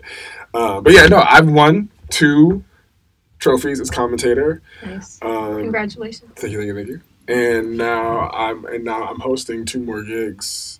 I'm hosting 2 gigs and now I'm commentating the next 2 balls I'll be at. So I can't even compete. So I guess I'm the best right now. Just kidding. Fight me. Anyways, but yeah, House of Olivia has been, because like I know a lot of like black artists in a very like y'all sense, like, you know what I mean? Like I know like museum black artists and like. Oh, are we museum black? Wait. Is that what we are? I have not technically ever okay, whatever. It's fine. If you were not showing in another place that I'm invited to on Facebook, Melanie, you were definitely a museum artist, and that wasn't shade because I too am one, so let's all relax. Sorry, I'm not taking away your black cards. I'm just calling you who you are, so we're going to relax as friends. No, we're just playing. No, I know, I love it. But yeah, so as house niggas, as museum artists, I knew that's what you were concerned about, and I wasn't going there. I just wanted to push that to push the issue, but I'm 100% kidding. As sellouts, I'm kidding. I'm kidding. So, but like, no, girl, I was even fucking saying. What were we talking about? House of Olivia. Oh yeah, like it's so like it's like I'm 1, not competitive, 2, don't fuck with people, and 3, think about my black art so cerebrally. Mm-hmm. In a way that's not even beneficial for blackness, it's just beneficial for me to be alive. You know what I mean? Like, it doesn't help my blackness. I'm not black because I think about blackness so much. You know what I mean? That doesn't make me blacker by any means. It doesn't make me any less black either. It just doesn't do anything. It's just zero-sum addition to my life. But with House of Olivia, it's like, it is both like, I don't think about how black it is because it's always all black. Mm-hmm. That's a fundamental part of it. Right. So I like literally never think about it, but whenever we walk in the room, I'm with the fucking gang of niggas. Like, I've never gonna walk into the room without a gang of black people looking fucking cool and wanting to be there with me. Mm-hmm. And I don't think about that until we walk into a room and I'm like, oh, this is fun. You know? And then I'm also not competitive unless I believe I'm good at something. And I have 2 trophies for a reason, you know, and so it's just like I've been able to so pick and choose the way this space, you know, like I have had friends who like I walked in LA as a teenager and I was back home from boarding school, didn't do great, wasn't for me then to like walk balls, and I have friends in New York who were like actual fucking legends in their scene, and I was like I like going, I can just watch. And then I came here, and it's different. It's a different scene. It's a different need. It's a different conversation. And I think that the bar is definitely not lower, but it's set in a different place because the scene requires different things. Mm. People are here, need the scene for different reasons. There's a different kind of urgency, not a lack of urgency by any means, but a different kind of urgency than other places, New York, LA. And so because of that different kind of urgency, people can try new things. And so there's a lot of really beautiful things that happen here in the Kiki Ballroom scene that will not happen in New York. That should happen in New York. That should happen in Atlanta. That should happen. You know, there's some really cool, like, non-binary and, like, trans pushing shit that's happening here. And there's some shit that's happening in those places in much more cool ways that people here cannot even fucking handle. There are so many more gender performances that are rich deep in the ball culture that aren't popular in these certain ways that, like, this space would totally benefit from. But, like, the scene here is, one, not black enough to know those other spaces. Its history is not black enough. People who are like, there's our mother and father are black, and then the one of the fathers of Flora is black. So that's not even like a black, like even in the system, familial history to like point back to, you know. Yeah, and so, and I mean, again, something that, you want to talk about responsibility. Even as much as I know, I cannot do a goddamn thing to change it. Even with all that I know about the house and ballroom scene, it is a knowledge that I have acquired, not even lived through. It would be inauthentic and bullshit. if I tried to spearhead how to make the scene better, laying, hearing, growing, XYZ, I ain't trying to do all that, to be honest. I'm not trying to run a house. I like commentating. I like talking shit. I like creating a space. I like supporting dressing kids up. You know, and like I have other spaces where I have to like talk and like be responsible. But like the House of Olivier, where a bitch like me gets to fucking have fun. You know, it's like fucking kick it. And like there are ways that I can contribute on the mic, and I'll be able to on the mic in terms of like creating new space, but like I'm not even responsible for even making the ballroom scene, you know, anything more than it has to be. I can just go there and just like release. And so I really like the having, but whenever I do, it's just Black people. Always. Always. I'm always surrounded by it. Whenever I win, it's Black people win. Not just like my friends. Because I have friends in other houses who are phenomenal people, sure. And also, I would not like to win in a Black art form without Black people. I understand how it's been opened up, and I don't lose sleep over it being open in the ways that it's open, because I think it saves more lives than not. Other Black art forms that are open, I understand why housing Kiki Balls are, because they've been housing for trans and queer people. Like, the housing part of it makes sense to me why it's been opened up past, you know, like, even more than, like, rap in some ways, you know, like, or, like, other sort of Black jazz in some ways. Like, yeah, no. Creating chosen family is, like, a pretty queer thing. Like, I get that. That's like across some color lines always for me. Whatever. And still, I would hate to win some shit for a bunch of white kids. I would hate it. I would hate to do a Black art well and have the benefactors not be niggas. Personally. And so I can play along. But if I'm going to compete for myself, this is probably the only way that I could have ever been in a house in Portland if it was an all-Black house. Because even other houses in New York like aren't all Black, but they just definitively are Black houses that have, you know, spaceship anomalies who just can hold their fucking own in a nigga house. But like here, it's like, how many are in your house? Let's count. Which is just like the facts of the matter. Not even, that wasn't shade, I swear. I'm glad this isn't video. Can people belong to multiple houses? No. You're one house. You're one house hoe. One house per life. Yeah. People can change houses. Like, my grandfather, my house, we're in House of Flora until they started House of Olivier. But we're all friends with Flora. It's like, there's not, like, outside of the actual ball, there's no competition, especially with people of color and Black people. Like, you see a nigga, you're not gonna be like, oh, you decided to be with him? No. It's fucking Portland. Are you kidding me? Hey, what's up? You alive? Cool. Like, literally, like, that's also a great thing. It's like even that performative, like, us and them and shit, like, even that shit ends at a ball, which I love. Like, yeah, like, I know not every person in all of the houses, but, like, most of them, in some capacity, either know well and or would be cool with if we ever were in the same room. You know, like, those are only two options. Like, there's no, like, the people in the houses who I would not speak to if they look me in the eye, but they're mostly because they're white and not Black, and I smell evil on them, and so I don't need to speak to them. But niggas in other houses, Black people in other houses, I have all the time for every house. No matter what you choose. You can just sleep at night. Sleep at night, we can chill. You have to doing some bullshit though. I choke niggas first because I don't get my hands dirty on white people. What? I think that's our title. I choke niggas first. No, that's the title. I don't have the title. I can't. No. I just. No, I mean that's why. Well, no, but truly, that's why Black people could actually make me more angry than other people because I believe in them more. And so I also, like, it takes a lot more for me to get angry at my person in any sort of public setting, especially.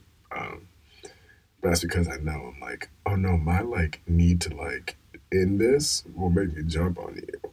You know? But I'm like, can you just choke on your own spit and leave me alone? I got stuff to do. Like, I'll overcome this. But when I have a nigga issue, I'm like, oh, we have to end our whole people right now because you're being stupid. We got to just start over, don't we? Okay. You know, it's like you remember the Boondocks, like a nigga moment?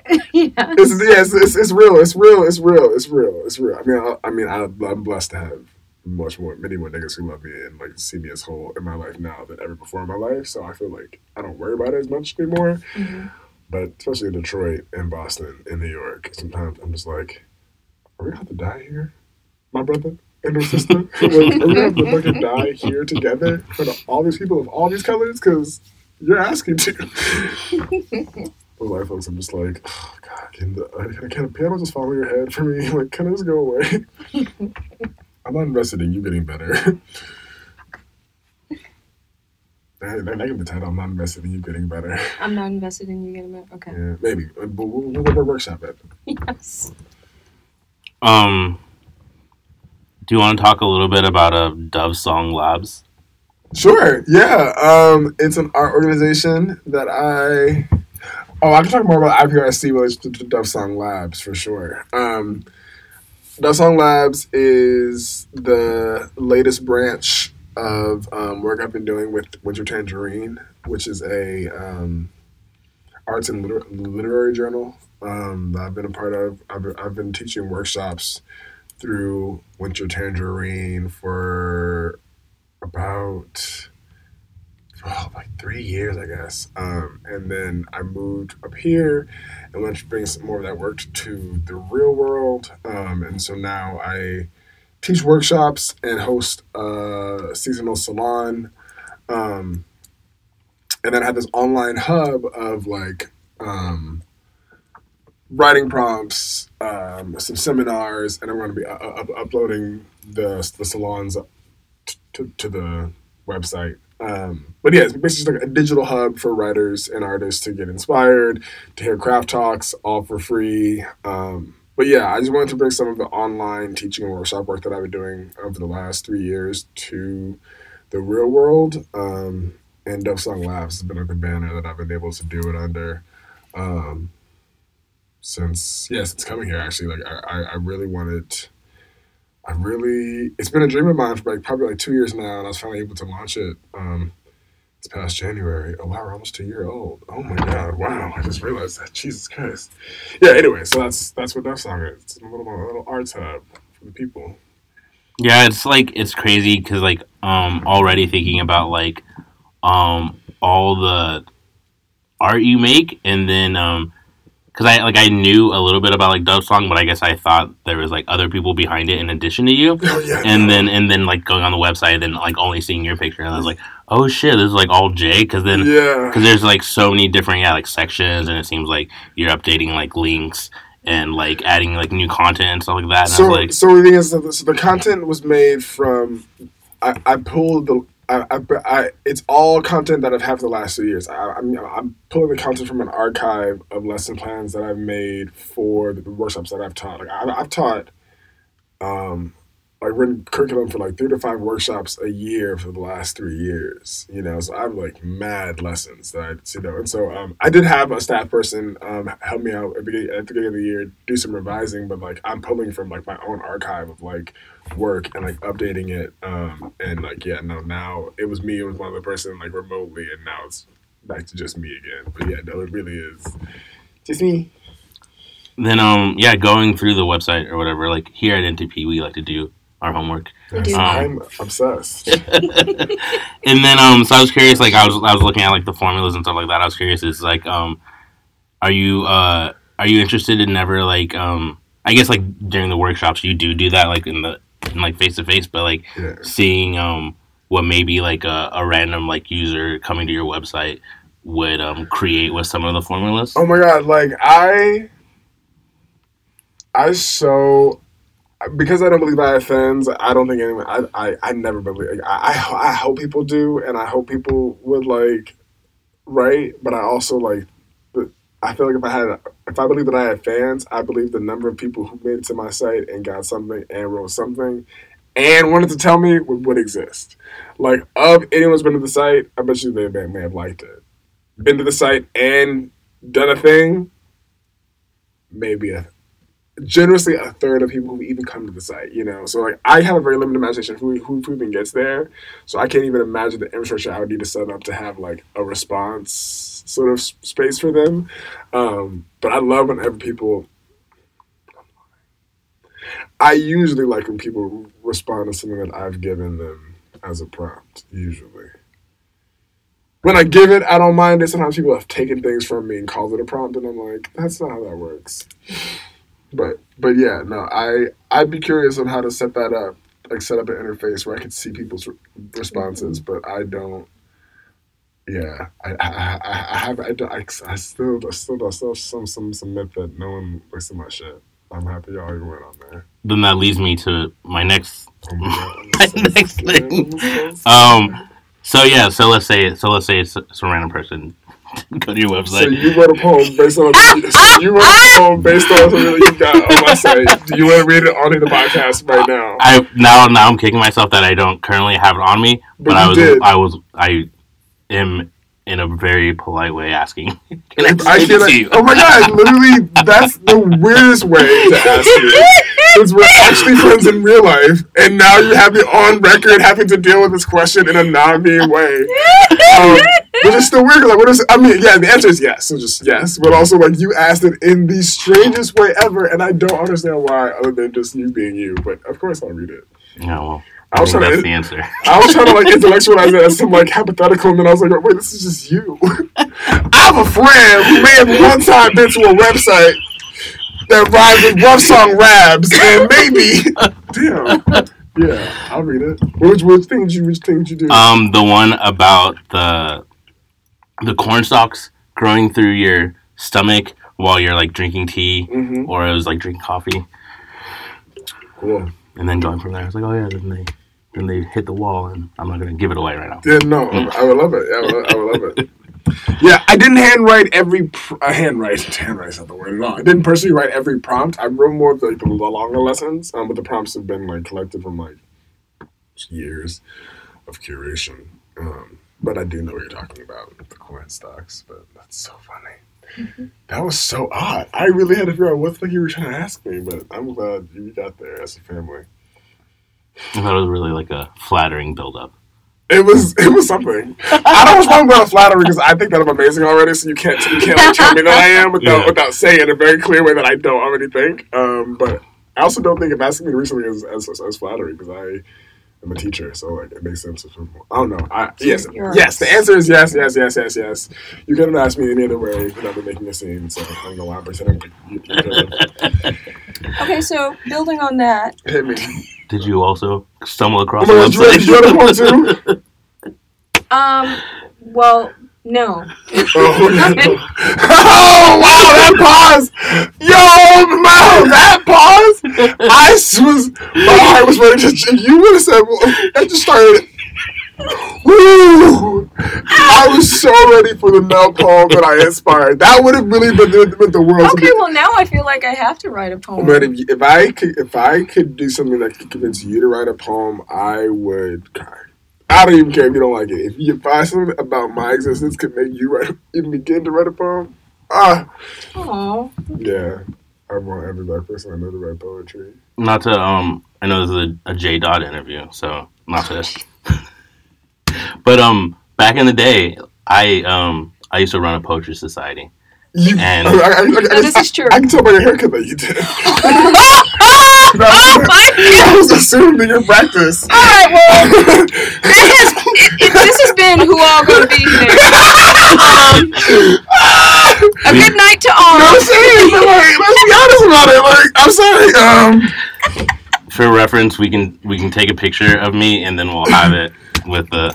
But basically, our practice, if you weren't involved in some sort of poetry society at some point in your life, I would question you. No, this is true. He did actually start a poetry society, which I feel was, at the time, a thinly veiled attempt to talk shit about our classmates. I thought Melanie was going to say something else, but Melanie would grace us with her presence from time to time and read poetry. Yes. Yeah. Mostly bashing white people. So Melanie's referencing herself. Are you one of those like today a white woman told me kind of poets? That wasn't shade. I'm trying to figure out your voice. No, it was more like floral, sort of like. Well, how would you describe my poetry? It definitely like I feel like Melanie's poetry is kind of like that pause. It'll like you'll like be leading along, and then there'll be a gut punch. It'll be like that. I love it. I love it. I love it. I love it. Okay. Well, whatever inspires you, just let me know so I can try appropriately. Okay. Okay, sweet. I was gonna ask something, but I forgot what it was. Okay. Poetry. This is kind of maybe joined or non-joined. This is a question for everybody. How are we preparing for PDX winter? Oh. Staying in the house. Making sure that if someone tries to invite me to go out anywhere, that the place that we're going has heat. Have people been trying to invite you to heatless places? Yes. Like, people in Portland want to do outdoorsy shit. I'm not built for that life. I don't know. I don't take that. I'm glad that I don't have any friends who ask me to do stupid shit in Portland. I feel like my friends are either black and have a similar politic around not fucking with outside shit during this time, or seeing each other, which I can definitely do, or they're my neighbors and housemates, so I don't have to go anywhere to see them. So so yeah, it's like I moved here in December though. So and also I've lived in places with like 9 feet of snow. No. So like Detroit. Yeah. Boston, actually. Detroit was not even that. Boston was much more snowy than Detroit ever was. But the long story short is, I'm like fluent in winter the way I'm fluent in white people, so I can just like deal with it. It doesn't like kill me in the same way as it could others because of lack of exposure. But yeah. That makes me wonder, do you like the Winter Olympics? If I could listen at you, I would. I like snowboarders and snowboarding. Really? Yeah. Wow. They're like skateboarders of the ice.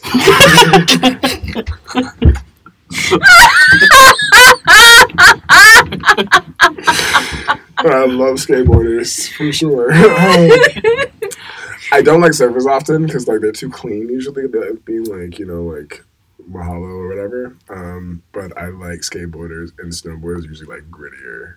Snowboarders, I don't like skiers too often usually, but like snowboarding. I do love a good figure skating moment.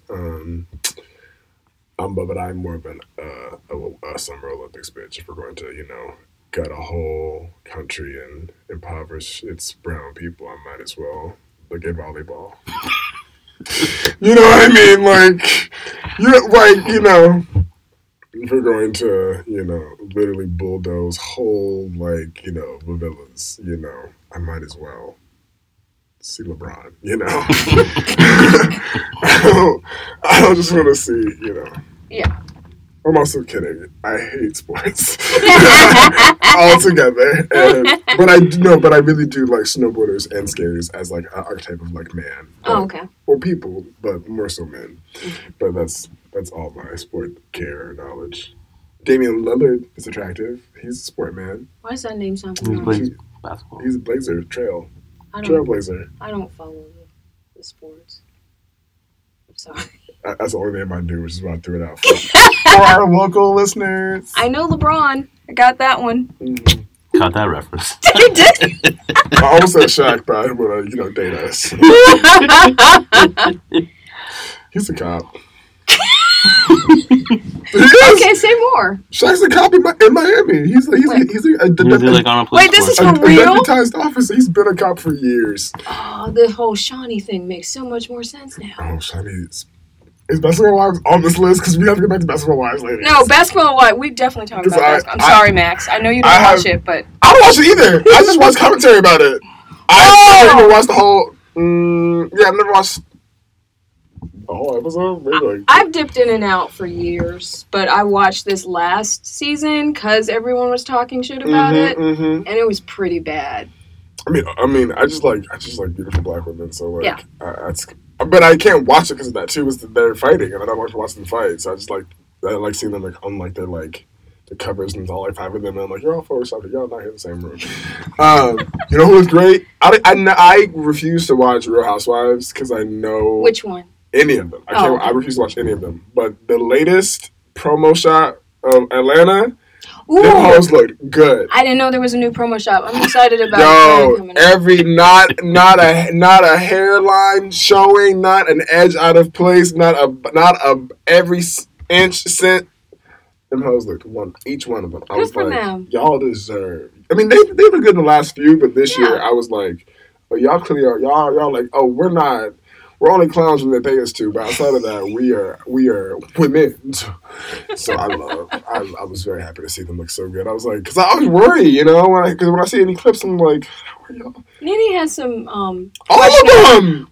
No. Here's the thing: if the ones who don't fight say the most respectability, anti-black, slut-shaming body, they are all problematic as fuck. When they're not fighting each other, they say the most like, I'm like, oh wow, like, oh no, they're awful. You know what I mean? That's why I'm like, I don't care about fighting over any other shit. Like, okay, like, I'd rather you punch a bitch in the face and call her a hoe behind her back for no fucking reason. You know what I mean? Like, punch her then, even some type of way, but like, creating a false narrative that she's somehow less of a woman because she decides to be whatever, like, no. Punch that bitch, don't talk shit. But like, aesthetic, just like, on pure aesthetics, Nene has had some questionable lace fronts. Like, that was so bad they caused memes. I think... The wig game has not been consistent on any of them shows, but at least the white women can get away with it because they already look busted. You know, it's easier to put a fucked up wig on a fucked up face. But if you have these gorgeous ass black women with unfucked up wigs, you can tell. Yeah. But I'm sorry if you already look like fucking cottage cheese, putting a fucking like dog on top of it, you won't tell. I'm so glad that white woman isn't on Atlanta anymore. Oh, I don't even remember there was one. When they first started. Oh, Tardy for the Party Girl. Yes. Yes. I don't know why I danced. I used to hate stare at the screen like, why are you here? Like, what? Why? It's funny. Remember all the white characters on those BT sitcoms? The inverse token white girl. Yes. Like only one out of every three of them are even cool. We know who's a good token white girl? That's a Raven's friend. Chelsea. I actually did not watch That's a Raven. You are a little too grown. That's real. You are a little too grown for that. Damn, I always forget. I was forgetting you were a grown woman.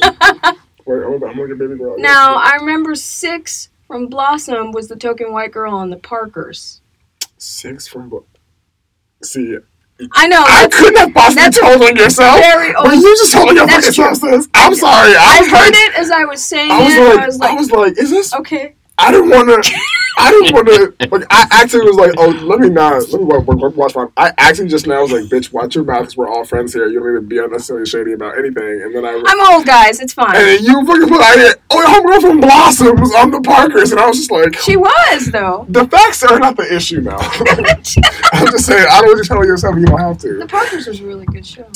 I didn't realize that Moesha and Brandy went. That's the same person. I didn't realize that Brandy and Countess didn't get along. Wait, is that actually true? Well, because Countess is, as you can tell, an actual actress and actually funny, whereas Brandy is just a phenomenal singer and really pretty. Like me. I'm kidding. Yeah, and so. I found Brandy to be delightful.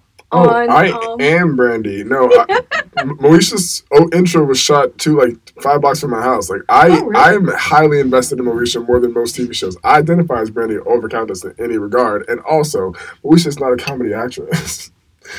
I mean, Brandy's not a comedy actress. Brandy is a phenomenal singer who can play a average black girl because she happens to be an average black girl. However, Countess Vaughn is a comedian. Yeah. Who also can sing too. Who's also like not to shit on her singing. I bet she fucking sing too. And so I think, you know, whereas the Monica and Brandy feud was definitely a little bit more fabricated that they had to like navigate their way out of like on set. Countess and Moesha was like, I mean, Countess and Brandy were like at it because like Countess was the joke, was the humor, you know, of that show, even though it was centered around Moesha. And so they were just putting Moesha was kind of just the person that annoyed us that we dealt with. Yo, that.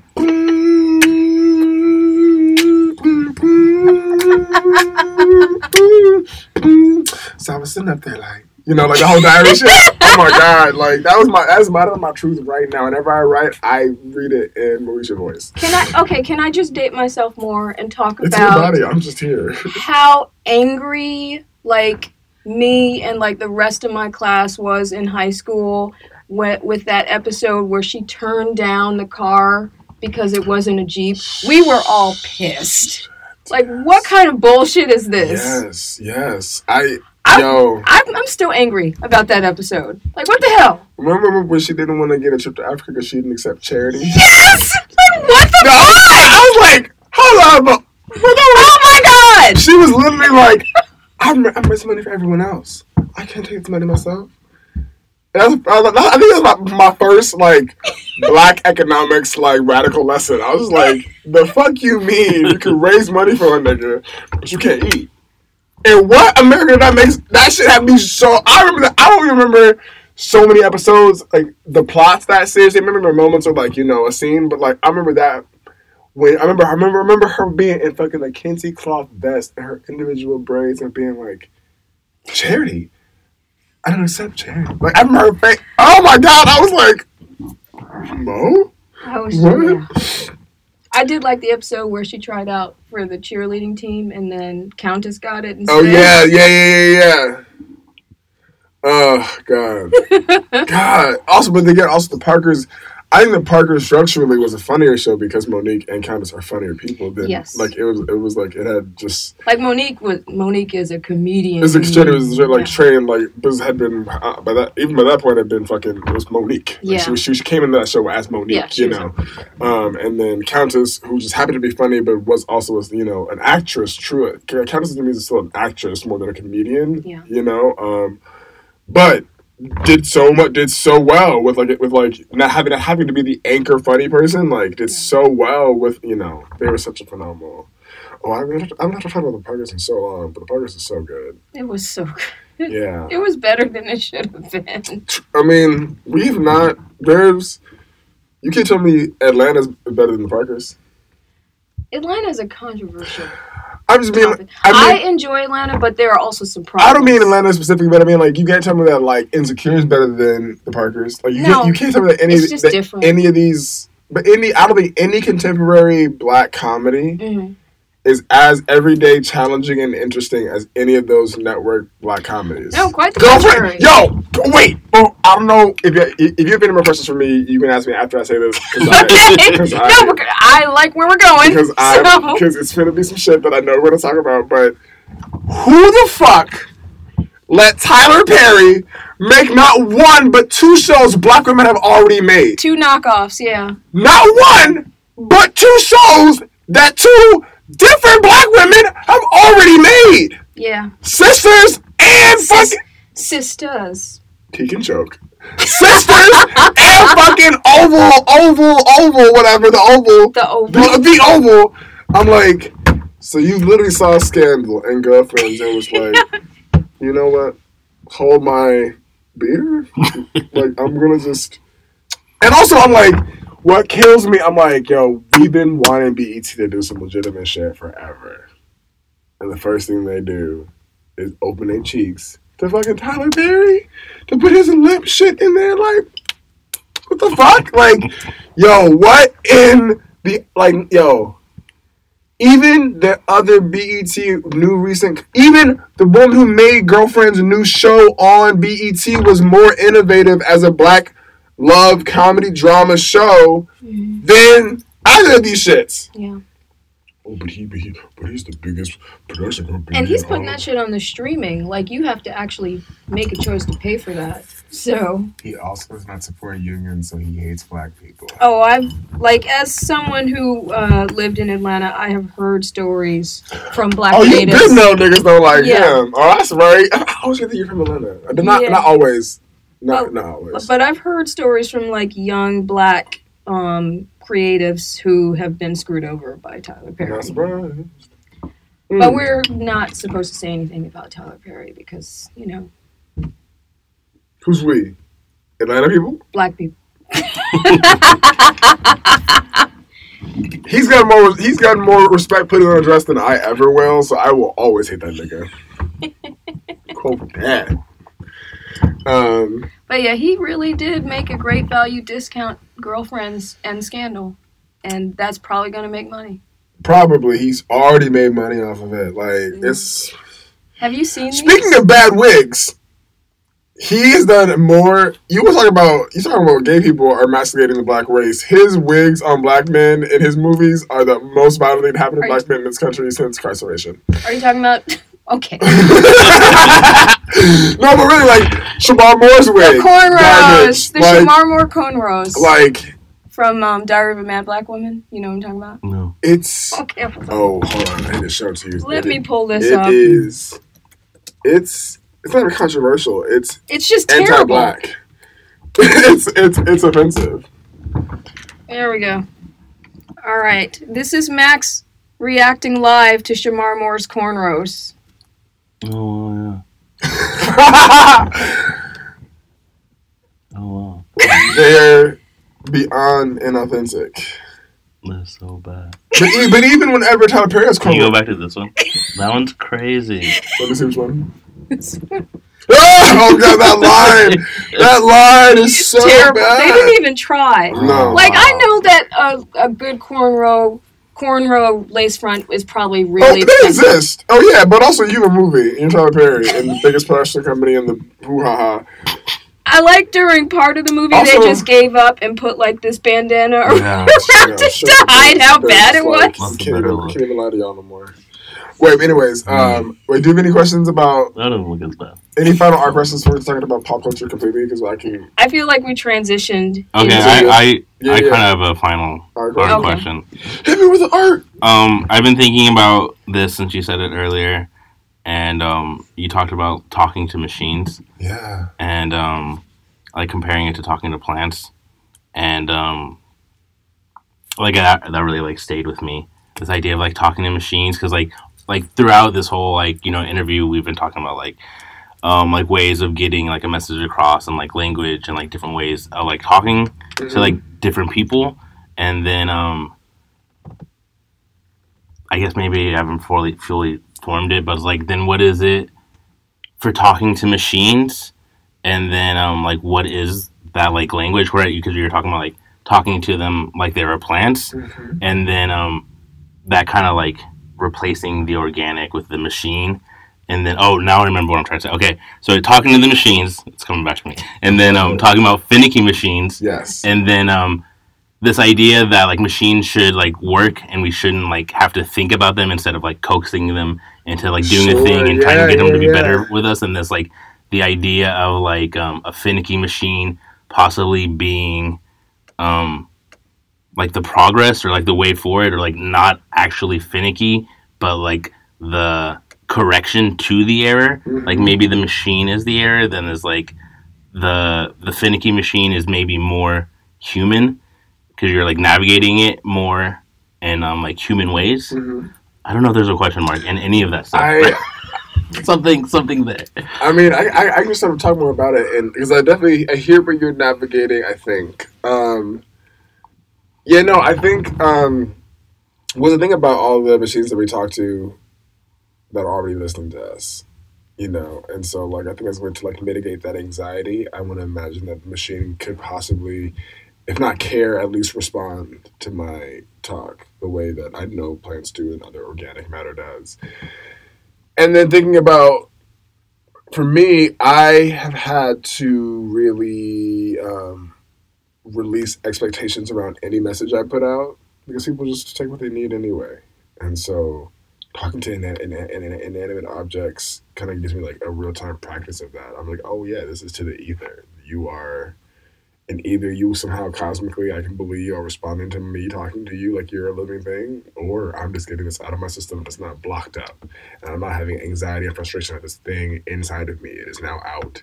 It's now like, I don't know, like if I, like, you know, people who like say and get frustrated about something and then go on the next thing and like, but it's still in their body because they're so frustrated. Even if the thing they're frustrated about got solved, unless the solving of that released all their frustration, they're still frustrated.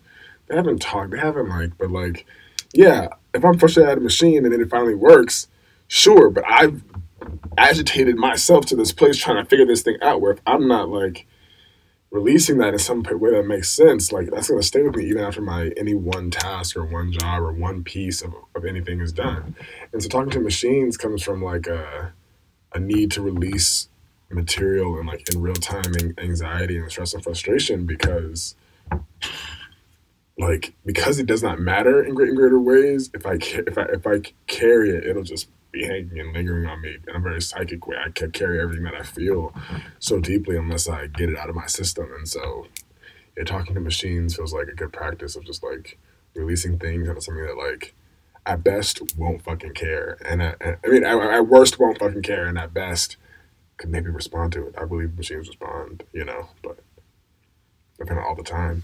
My phone won't come. If my phone's dead, I can't hug it back on. I don't think about it that fantastically, but like trying to get like a risograph to work, like definitely I've like tapping that bitch and like just to talk to it and like rub it and like try to like knock around it and like do some like knocking shit around it and just like shit fucking works. Yeah, computers. Not always. I've heard it go black, and I've been like, "Oh no, you're gone," But yeah, it's not like cut and dry or some fantastic magic. But I think that it's a way to release these. It releases frustration, and like I know it's only a machine. It can't do everything, and so like everyone wins when it's a very safe place to release sort of like even more annoying or frustrating feelings. But yeah, it makes I think talking about. Going back to what we said earlier, I think one of the ways that I keep myself ready to be a vessel is by like releasing small shit, because like small shit gets me annoyed. Like small things, I think about a lot of things too much, and so talking them out or like letting them run and then letting them go away. Not trying to like stop thinking about it. Stop. I can't work against myself. And so talking to machines feels like a way to not work against myself, but let my natural desire to like engage the world around me continue, and how it's benefited me in my like processing of art, of work, of anything. Just was like a product of that openness to speak to my materials. That wasn't a question because you didn't ask me one. It wasn't an answer because you didn't ask me a question, so I'm also going to say words and stop. Okay, I have a question. Hit me. So, your nail game is unparalleled. It is strong. It's so funny. My nails never get this hot because it's so cold. It's so cold in Portland that they haven't been this color inside. But it's so hot in here that my nails are on their hot mode. But they change color. Okay. Oh, wow. Okay. Yeah. And if I had cool water, I could show you. But yeah, no. This is their hot mode. And when they're cold, they're much darker. Where do you get your nails done? Elegant Nails by Anne on Killingsworth and Albina. Okay. She's my girl. Her and her sister fuck it up. Mostly black women clientele. They're not black themselves, but I fuck with them heavy. Yeah, I got my eyebrows done, get pedicures, all purpose, affordable, consistent, quick. I guess we highly enough. Elegant Nails by Anne on Killingsworth. Mm-hmm. Go check it out. Feel free ad because I love her. Anne's my girl. But yeah, I've been keeping acrylic nails since I left Detroit. Since before I left Detroit, so I think now just about over 2 years. Mm-hmm. I've had acrylics on my hands. Yeah. It's so funny when I think about how like I just started taking testosterone blockers and estrogen, and I'm just like, oh, there's this long journey ahead of me for what I also finally started seeing. But I'll see things like so much sooner than I've had I've had my nails for so much longer than I've like. Then like it'll take for me to see these other physical changes in this way. So I have this weird sense of time around like my own body and like body augments, because I sort of count when I got my nails as like my first like public like I am not a man, because what man has fucking claws, which is a reductive logic, but my attempt at like this like public statement, like look at me, see, I'm not a man, I have claws, it doesn't work. It doesn't work. People call me a man every single day, and so, but yes, I've had them for like almost over 2 years now, and I'm just like, oh shit, like I'm going to be on pills the rest of my life, but I'll see shit, I'll see these things like so much sooner in this way. But yeah, like in terms of time spent, I've been a nail haver for now so long. And like from someone who is outside of the nail scene, because I'm lazy and don't like to try. So funny, yeah. Like from what I've seen, like the nails go through different trends, like Sure. like the different cuts. So Sure, yeah, so yeah. is that the trend that's happening right No, now? it's not. I mean, it really shouldn't be by trend. It should. Certain nail shapes don't work for people's hands, Oh, okay. and people who try to keep up with a nail shape trend, like, it's not really useful because your hand's always going to be your hands. If you find a nail shape that works for your hand, then you can keep it. I used to have a square top nail, and then it just looked very. It looked very kind of like drag queeny to me. It felt just to me, and like I didn't love the square tip. And then I got stiletto one time, and I haven't really gone back. I really do like the coffin. Actually, is my favorite when it's like sort of more angular on top, but still really long. But the stiletto, this like straight long point is my. It just looks so natural on my hand. Like I feel like my hand looks like I grew these. You know, like if you didn't know that, like, no one's fingers should be this long. You're like, they look so natural to me in this like alternate universe where I was born with no acrylic nails. But yeah, no, trend is literally whatever, but it really depends on shape of your hands. People's hands are like, I have long fingers. I have fucking long ass fingers. So like having them to like be cut off like can like shorten my. It's more of a hand how you like your hands looking than anything else. But like, yeah, no, I don't follow any trend. I was a square cut for a long time, and then switched to stiletto. Haven't gone back. But yeah, fuck a trend. Believe in yourself.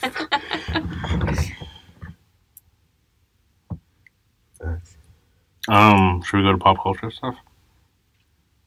Yeah. Okay. Conversational topics. Yes. Shit in the news. Yes. Well, yeah, I mean, I saw her talking about Tyler Perry's old punk ass stealing shows from Shonda and Mara, but I have a question. hit us. Did you know that Popeye's chicken sandwich is coming back? I did. I'm very excited. Did you try it the first time? I did. You did? I had it twice. How? I ordered it on Uber Eats. I didn't even know they were on Uber Eats. Oh, yeah. Are you on Uber Eats?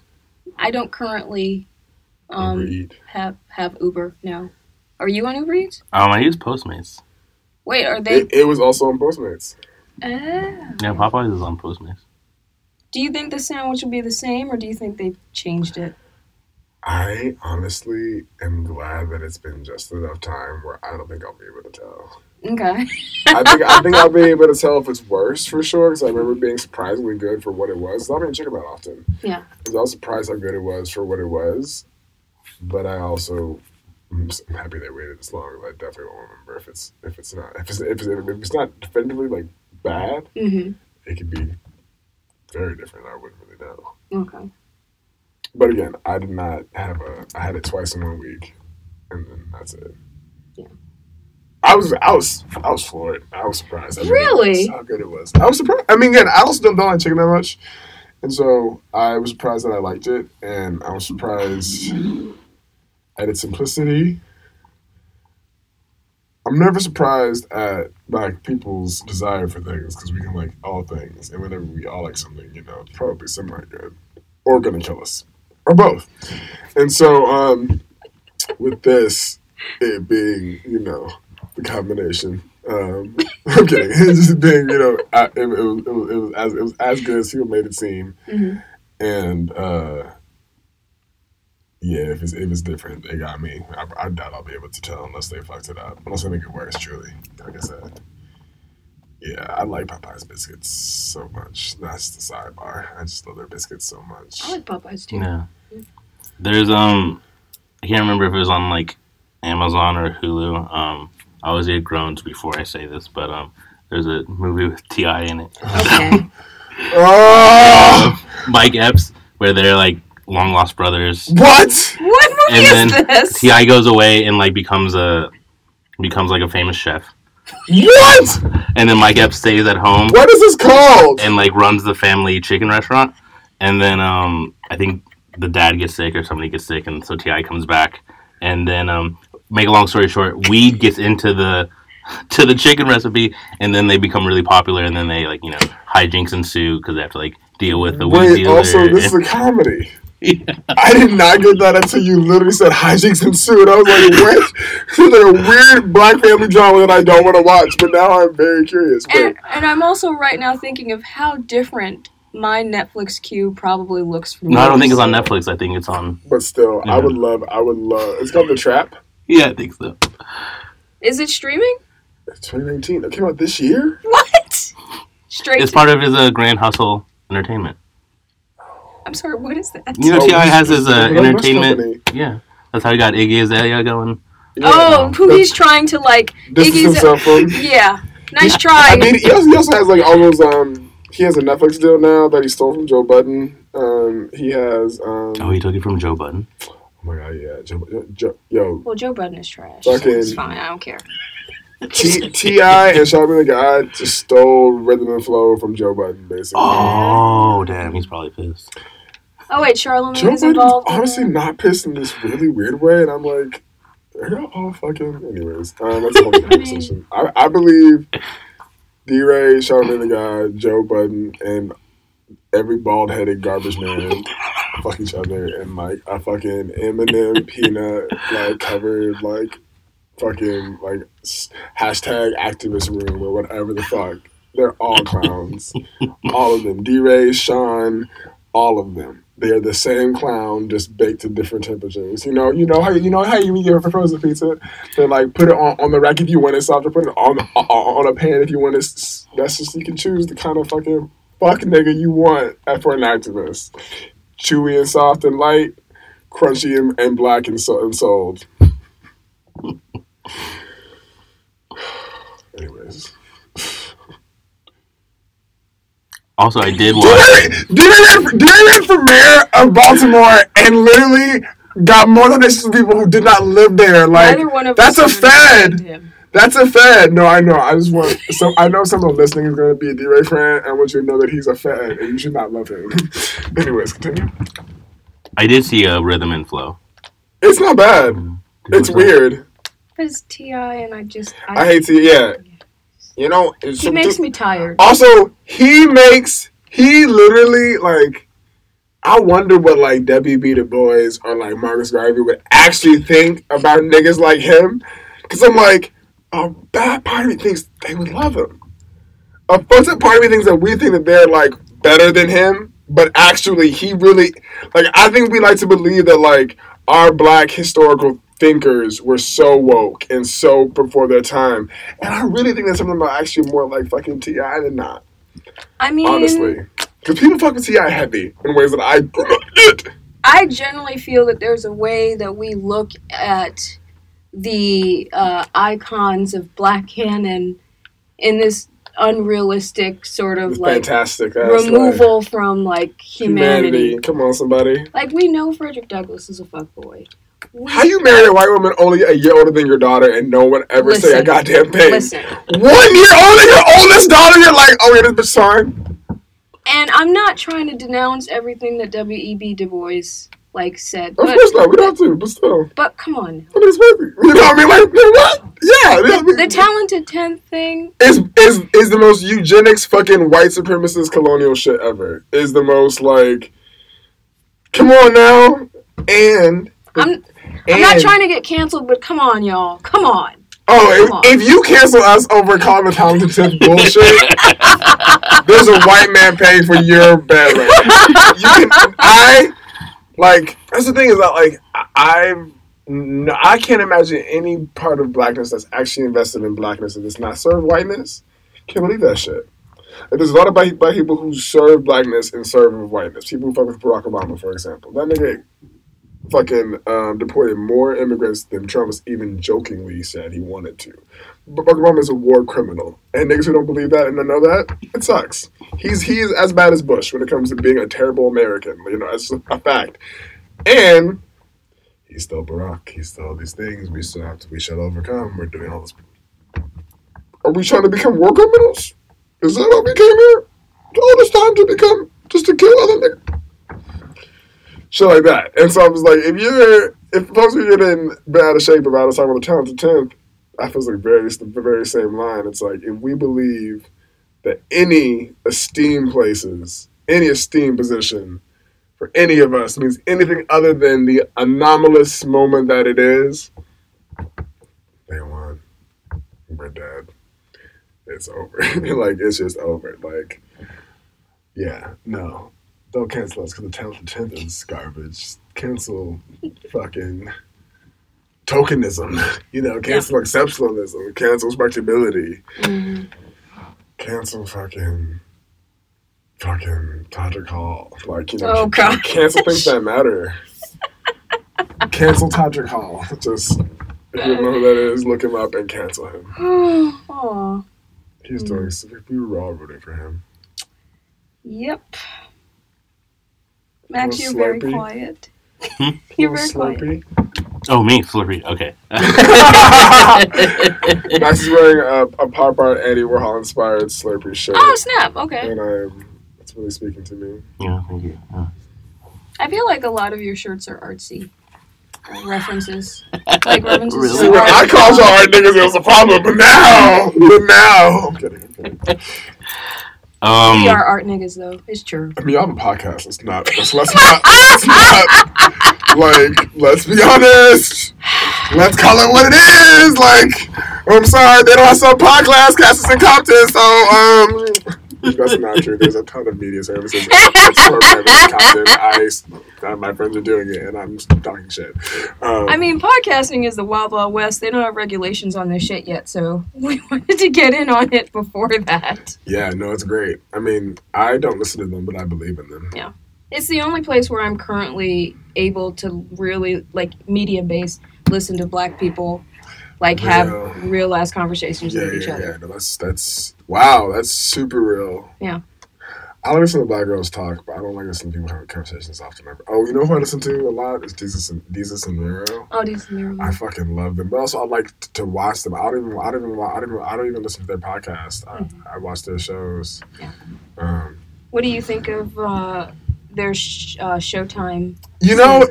I'm glad it's definitely getting its flow. But I love their show on Viceland. Like, their show on Viceland, like, and I don't even think I think the more they want to do will work itself out, and I think that Showtime has not let them show as much as Viceland did, so I think that not seeing the whole show is, like, hurting my experience of it.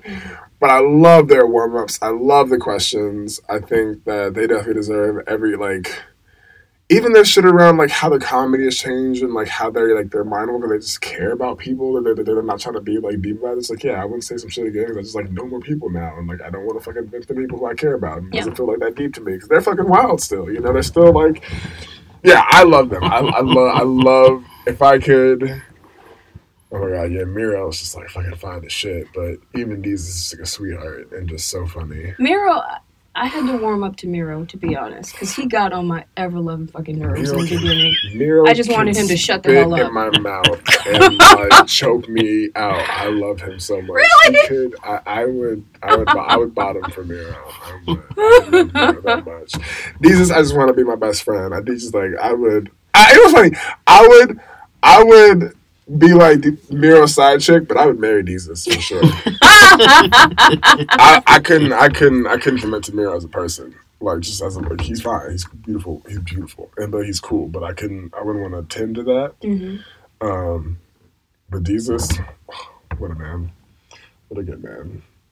Yeah, it's funny. I love that they, like, started just as, like, niggas talking shit on the internet. For real. This is where they are. Yeah, but also it really is the same thing. Like, they really have not super evolved their style, which I think is somehow rare, you know? And, like, it hasn't gotten any more exploitative than it could have been. Like, yeah, they have the Bodega Boys, but like, it's all very, like, intentional and clear, but even not, like, this, like, I'm glad they haven't become, like Shuck and Jive. They have not gotten there, and how they openly don't know white shit is it's just, I love it. Even with, also, I know that's just bullshit because Miro's a whole ass white wife. Because especially here in Portland, whenever I found a black dude attractive, he was either gay and liked white men Mm-hmm. or straight and liked white women. Mm-hmm. But like I've somehow, well, anyways, here we are. Here we are, because I don't want to. Yeah, open that door. I mean, also, I say that as someone who's dated white men almost exclusively. Like, it's not a statement of condescension. Right.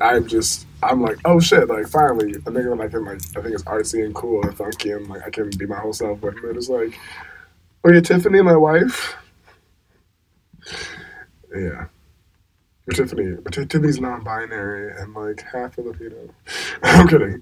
But like, you know, it's always that type of person that gets the black man's heart, and I have to just watch.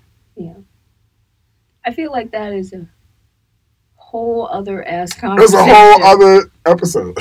And I say that as a black woman trying to date in Portland. So yeah.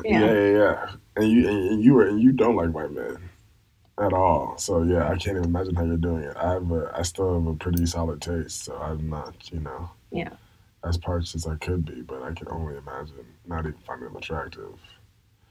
Yikes. I mean, I feel like that's strong.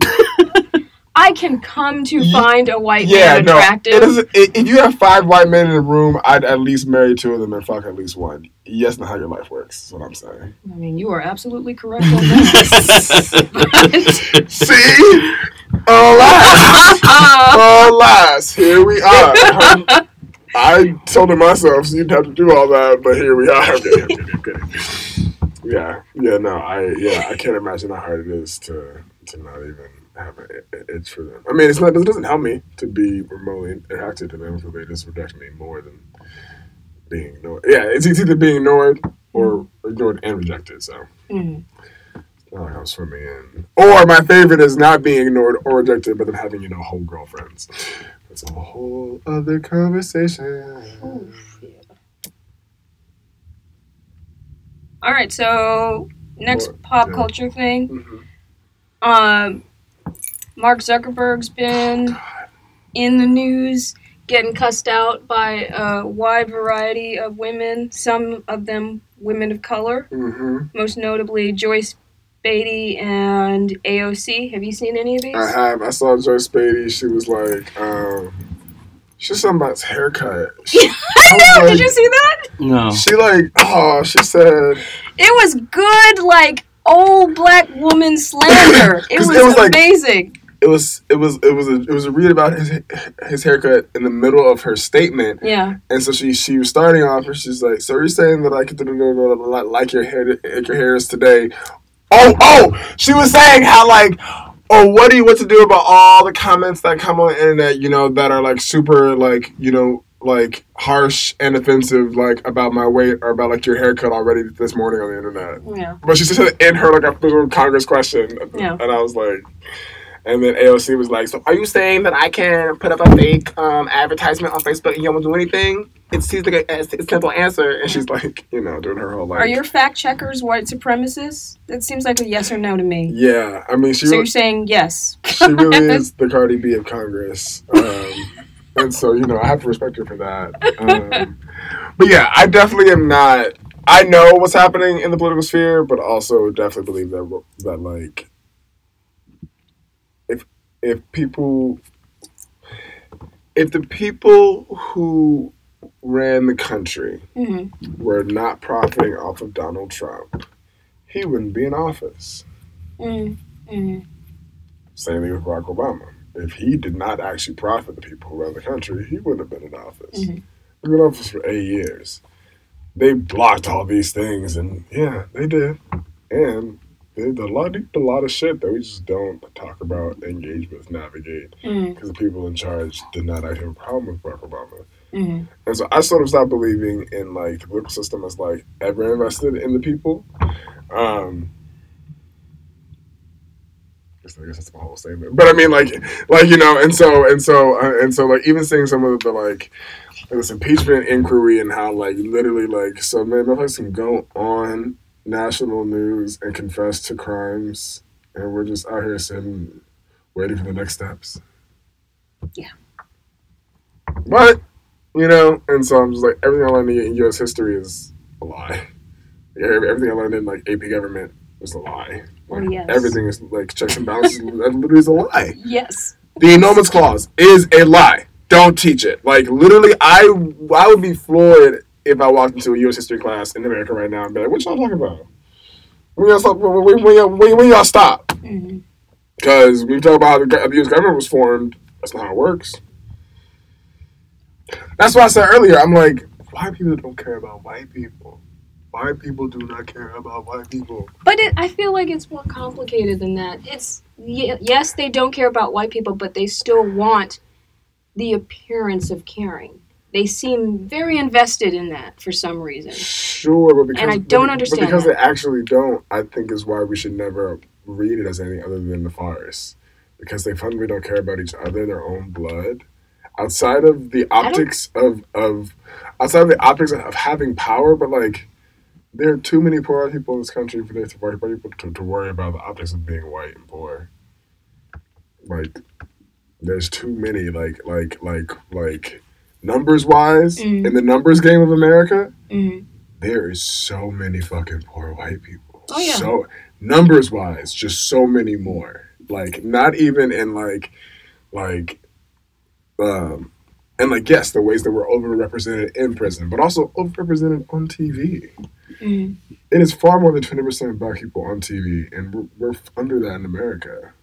We have a actively and intentionally disproportionate view of ourselves as a way to keep everyone else down, and also to have us have this impossible end post for what our representation ever actually means, when it's been so lacking, and also is exponentially higher than all these other sort of weird identities and not, you know. And so it's this thing where, like, once I realized just like how just literally numbers wise many more white people lived in like a kind of just like abject horror, even if they could in some fantastical way in our minds get out of it, they actually can, the same way a lot of niggas can. I'm not saying that we can more, because no, we are not more likely to get out of systemic issues, but like numbers wise, definitely. The chances of black people being exceptional are higher because we've had to be. That's not a qualitative statement around how good or not we have to be responsible, but like chances of being black and exceptional comes with being alive after a certain age, actually. Yeah. If you've lived past a certain age, you've done something to be exceptional, which is the worst part about being black, honestly, to me. The worst part about being black is that if you live out long enough, it's only because you've proven to some not black thing that you're worth keeping alive. That is an unfortunate reality for too many of us, you know? And so it's just like, fuck, I lost my place. We were just saying how to get here. Black people being alive, being exceptional. Oh yeah, so like realizing how like even the pure like how optical and how performative, you know, certain progress things were, but then once I realized just like materially how abjectly terrible off the average white person is in America, I was like, oh, there's no hope for us as a whole, as a people, as niggas. There's no hope for us. They don't care about each other. They will always prefer one of us to any us ever. A group of, you know. But we don't seem to believe that. We seem to believe that we can do something to like rupture some big old space, and they will always like you doing your one trick over it. Who is we? I will always implicate all black people, because I think that we were all taught it and reproducing in ways that we mean to and don't. So I will always say we, for sure. Okay. Yeah, I would. Again, we're here having a podcast, so we are definitely speaking down to somebody, whether we want to admit it or not. We're speaking down to some nigga right now because we're here having this conversation and reading this as necessary versus anything else we could be doing, and that's like not good or bad. It literally just is, in my opinion. Like, I don't think that we're doing anything that inherently radical because we're here talking about it. I think that we can imagine it and frame it that way, but also that's only going to be radical to people who would need this. A lot of niggas don't need this. That's true. And so how do we mitigate it having to be, you know, whatever? But that's still us thinking about us, and we can always think about us in expansive ways and like how to get more shit to niggas. But in terms of like the any sort of systemic issue. Like, I remember fucking living in Connecticut. 1 or 4 kids couldn't read when I was in high school. 1 or 4. Connecticut is not a super black and brown state. I know. I went to school there. Oh, that's right. That's right. We're not gonna just like avoid naming our colleges or whatever. You know, it's weird because again, but also even that shit is some special shit. Like that's some real shit that we carry as like exceptional ass niggas, you know, and like yeah. That's the title. Exceptional ass, I would definitely, yeah. Things we carry as exceptional ass niggas. With Jay, yes! Gag. My whole work is the things we carry. But yeah, no, I care again most about like the kind of black liberation, but in what context? Like in America, where the land's stolen and we were brought here, and our homeland we've been taken from for so long. Like we have to imagine better than catchphrase understandings of what liberation and sort of like the other side of this can be. Can I have a question about that though? Do you think that most of us even live lives where they have the possibility and the time and the resources to even imagine that? For those who can't, we have niggas who can do shit like 1916 or 1619 and foolery like that. How is there only one black historian on that whole project? I know. That's garbage. That's garbage. We're not going to do a literal history of an arbitrary history too of the transatlantic slave trade and then not have any black historians on it and have one. What did you think of the project as a whole? I refuse to engage with it because of that reason. Mm-hmm. The artists they had, the poets they had are just fine poets who always do fucking nigga lynch poems.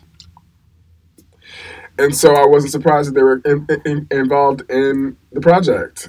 And so, yeah, the poems were as good as they were going to be for that project. And the project was not coming from a place of necessary or any sort of black radical tradition. There's nothing exceptionally American about the black experience. And whenever we try to frame it as an American exceptionalism, we're going to be stupid looking. So you're saying the project was doomed to failure from the beginning. From the onset? Any way to frame black trauma as a way to frame American exceptionalism is garbage. There's no basis for American exceptionalism as a concept. Mm-hmm. It was stolen. It is based on theft and genocide. Mm-hmm. There's no greatness for us to aspire to from any sort of history because there is never a history to point to as good. Period. Then, to frame the black experience through transatlantic slave trade as this like way for us to see possibilities of like the way black people have survived this long, like America can get this. If we got through this, we can get through this. What are these thises that we're getting through and not like, you know what I mean? And like, it's making the history more accessible, making the New York Times more accessible. You made a black exceptionalism propaganda piece written by uninformed black artists and one black historian available to a bunch of niggas who need anything other than what they've been given, so they're not going to question it. Like, there's no reason to question that shit on the cover. I will say this. I agree with what you're saying. The framework is questionable, and it's ahistorical. Questionable is it problematic or not? But it's not based in a factual history. It is based in a myth of the slave trade, actually. Yes. Like, it's not historical. But I did consume parts of it. Sure. Parts that I could. Sure. And the facts that they referenced and spoke about did provide a kind of new way of thinking about things that I hadn't thought about before. Like what? I'm curious. Like, for instance, there was I think a 5-part podcast that was included in it. And one of the things they talked about, I can't remember if it was the podcast or if it was the actual New York Times reading. But one of the things they talked about is the way that American business is taught. Sure. And how slavery and the business practices of slavery have been excluded from the way American business has been taught in this country. Yeah. And I found that interesting Sure. as like an access point to understanding how history gets erased in pedagogy. Yeah. So that was interesting. Like, I found things to kind of latch on to. Yeah. No, that's the thing, is that, like, it's not nothing, for sure. I just, I have to always hold that with black shit sometimes, that it's not nothing. Yeah. Because I'm like, I guess when did I learn that, you know? Obviously before then, but, like, how did I learn that? And the context that I learned that, you know? Yeah. And so, I guess it's this thing where it's like, what's the cost, you know? Mm-hmm. And so if the benefit is so high, then, like, okay, I guess I'll just let niggas be clowns. Is it enough that a bunch of black folks are getting paid? Are a bunch getting paid? How do you have one black historian? I'm sure there was a stipend for the people who contributed, right? Have you ever had a check that was worth your time? Touche. So whatever check you think these people got, it was not enough to be fucking ahistorical and anti-indigenous and fucking black Klansmen. I'm glad you brought that up. Anti-indigenous. Sure. Let's talk about that. We only have so much time left. Oh, okay. I didn't know we had a time limit. Damn, what time is it? It's 8 o'clock. It's 9 o'clock. Oh my god! Wow, look at 2 whole hours. It goes by really fast. It's Jay. been 2 hours and 36 minutes. Wow. Are you putting? I'm starving. To be No, full that's disclosure. so real. No, It's hot in this room. It is hot. I'm really hungry. I didn't realize it had been so long. Oh my god. All right. I keep thinking it's gonna wrap it up, then Melanie comes with a new question. I'm like, I think I'm just gonna walk out. Like, I can't do that. Damn, I didn't realize it had been almost 3 hours. Okay. All right. No, that's fair. I was just gonna be in 2 parts. We may have to cut this episode into 2 parts. Yeah. I'll be dropping a new short film at some point. Maybe this year, maybe early next year, probably early next year, but I'll be dropping trailers between now and the end of the year. And then if you haven't bought my book, buy my book, The Black Condition featuring Narcissus. It's available at Powell's. We can also buy it online. You can buy it at nightboatbooks.com and Nightboat Books. And don't follow me online right now. I'm kidding. If you go to my website, jayy.net, I have everything I do up there.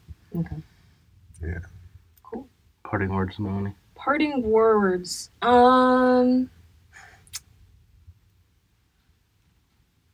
If you ever get the chance, say no. Yeah.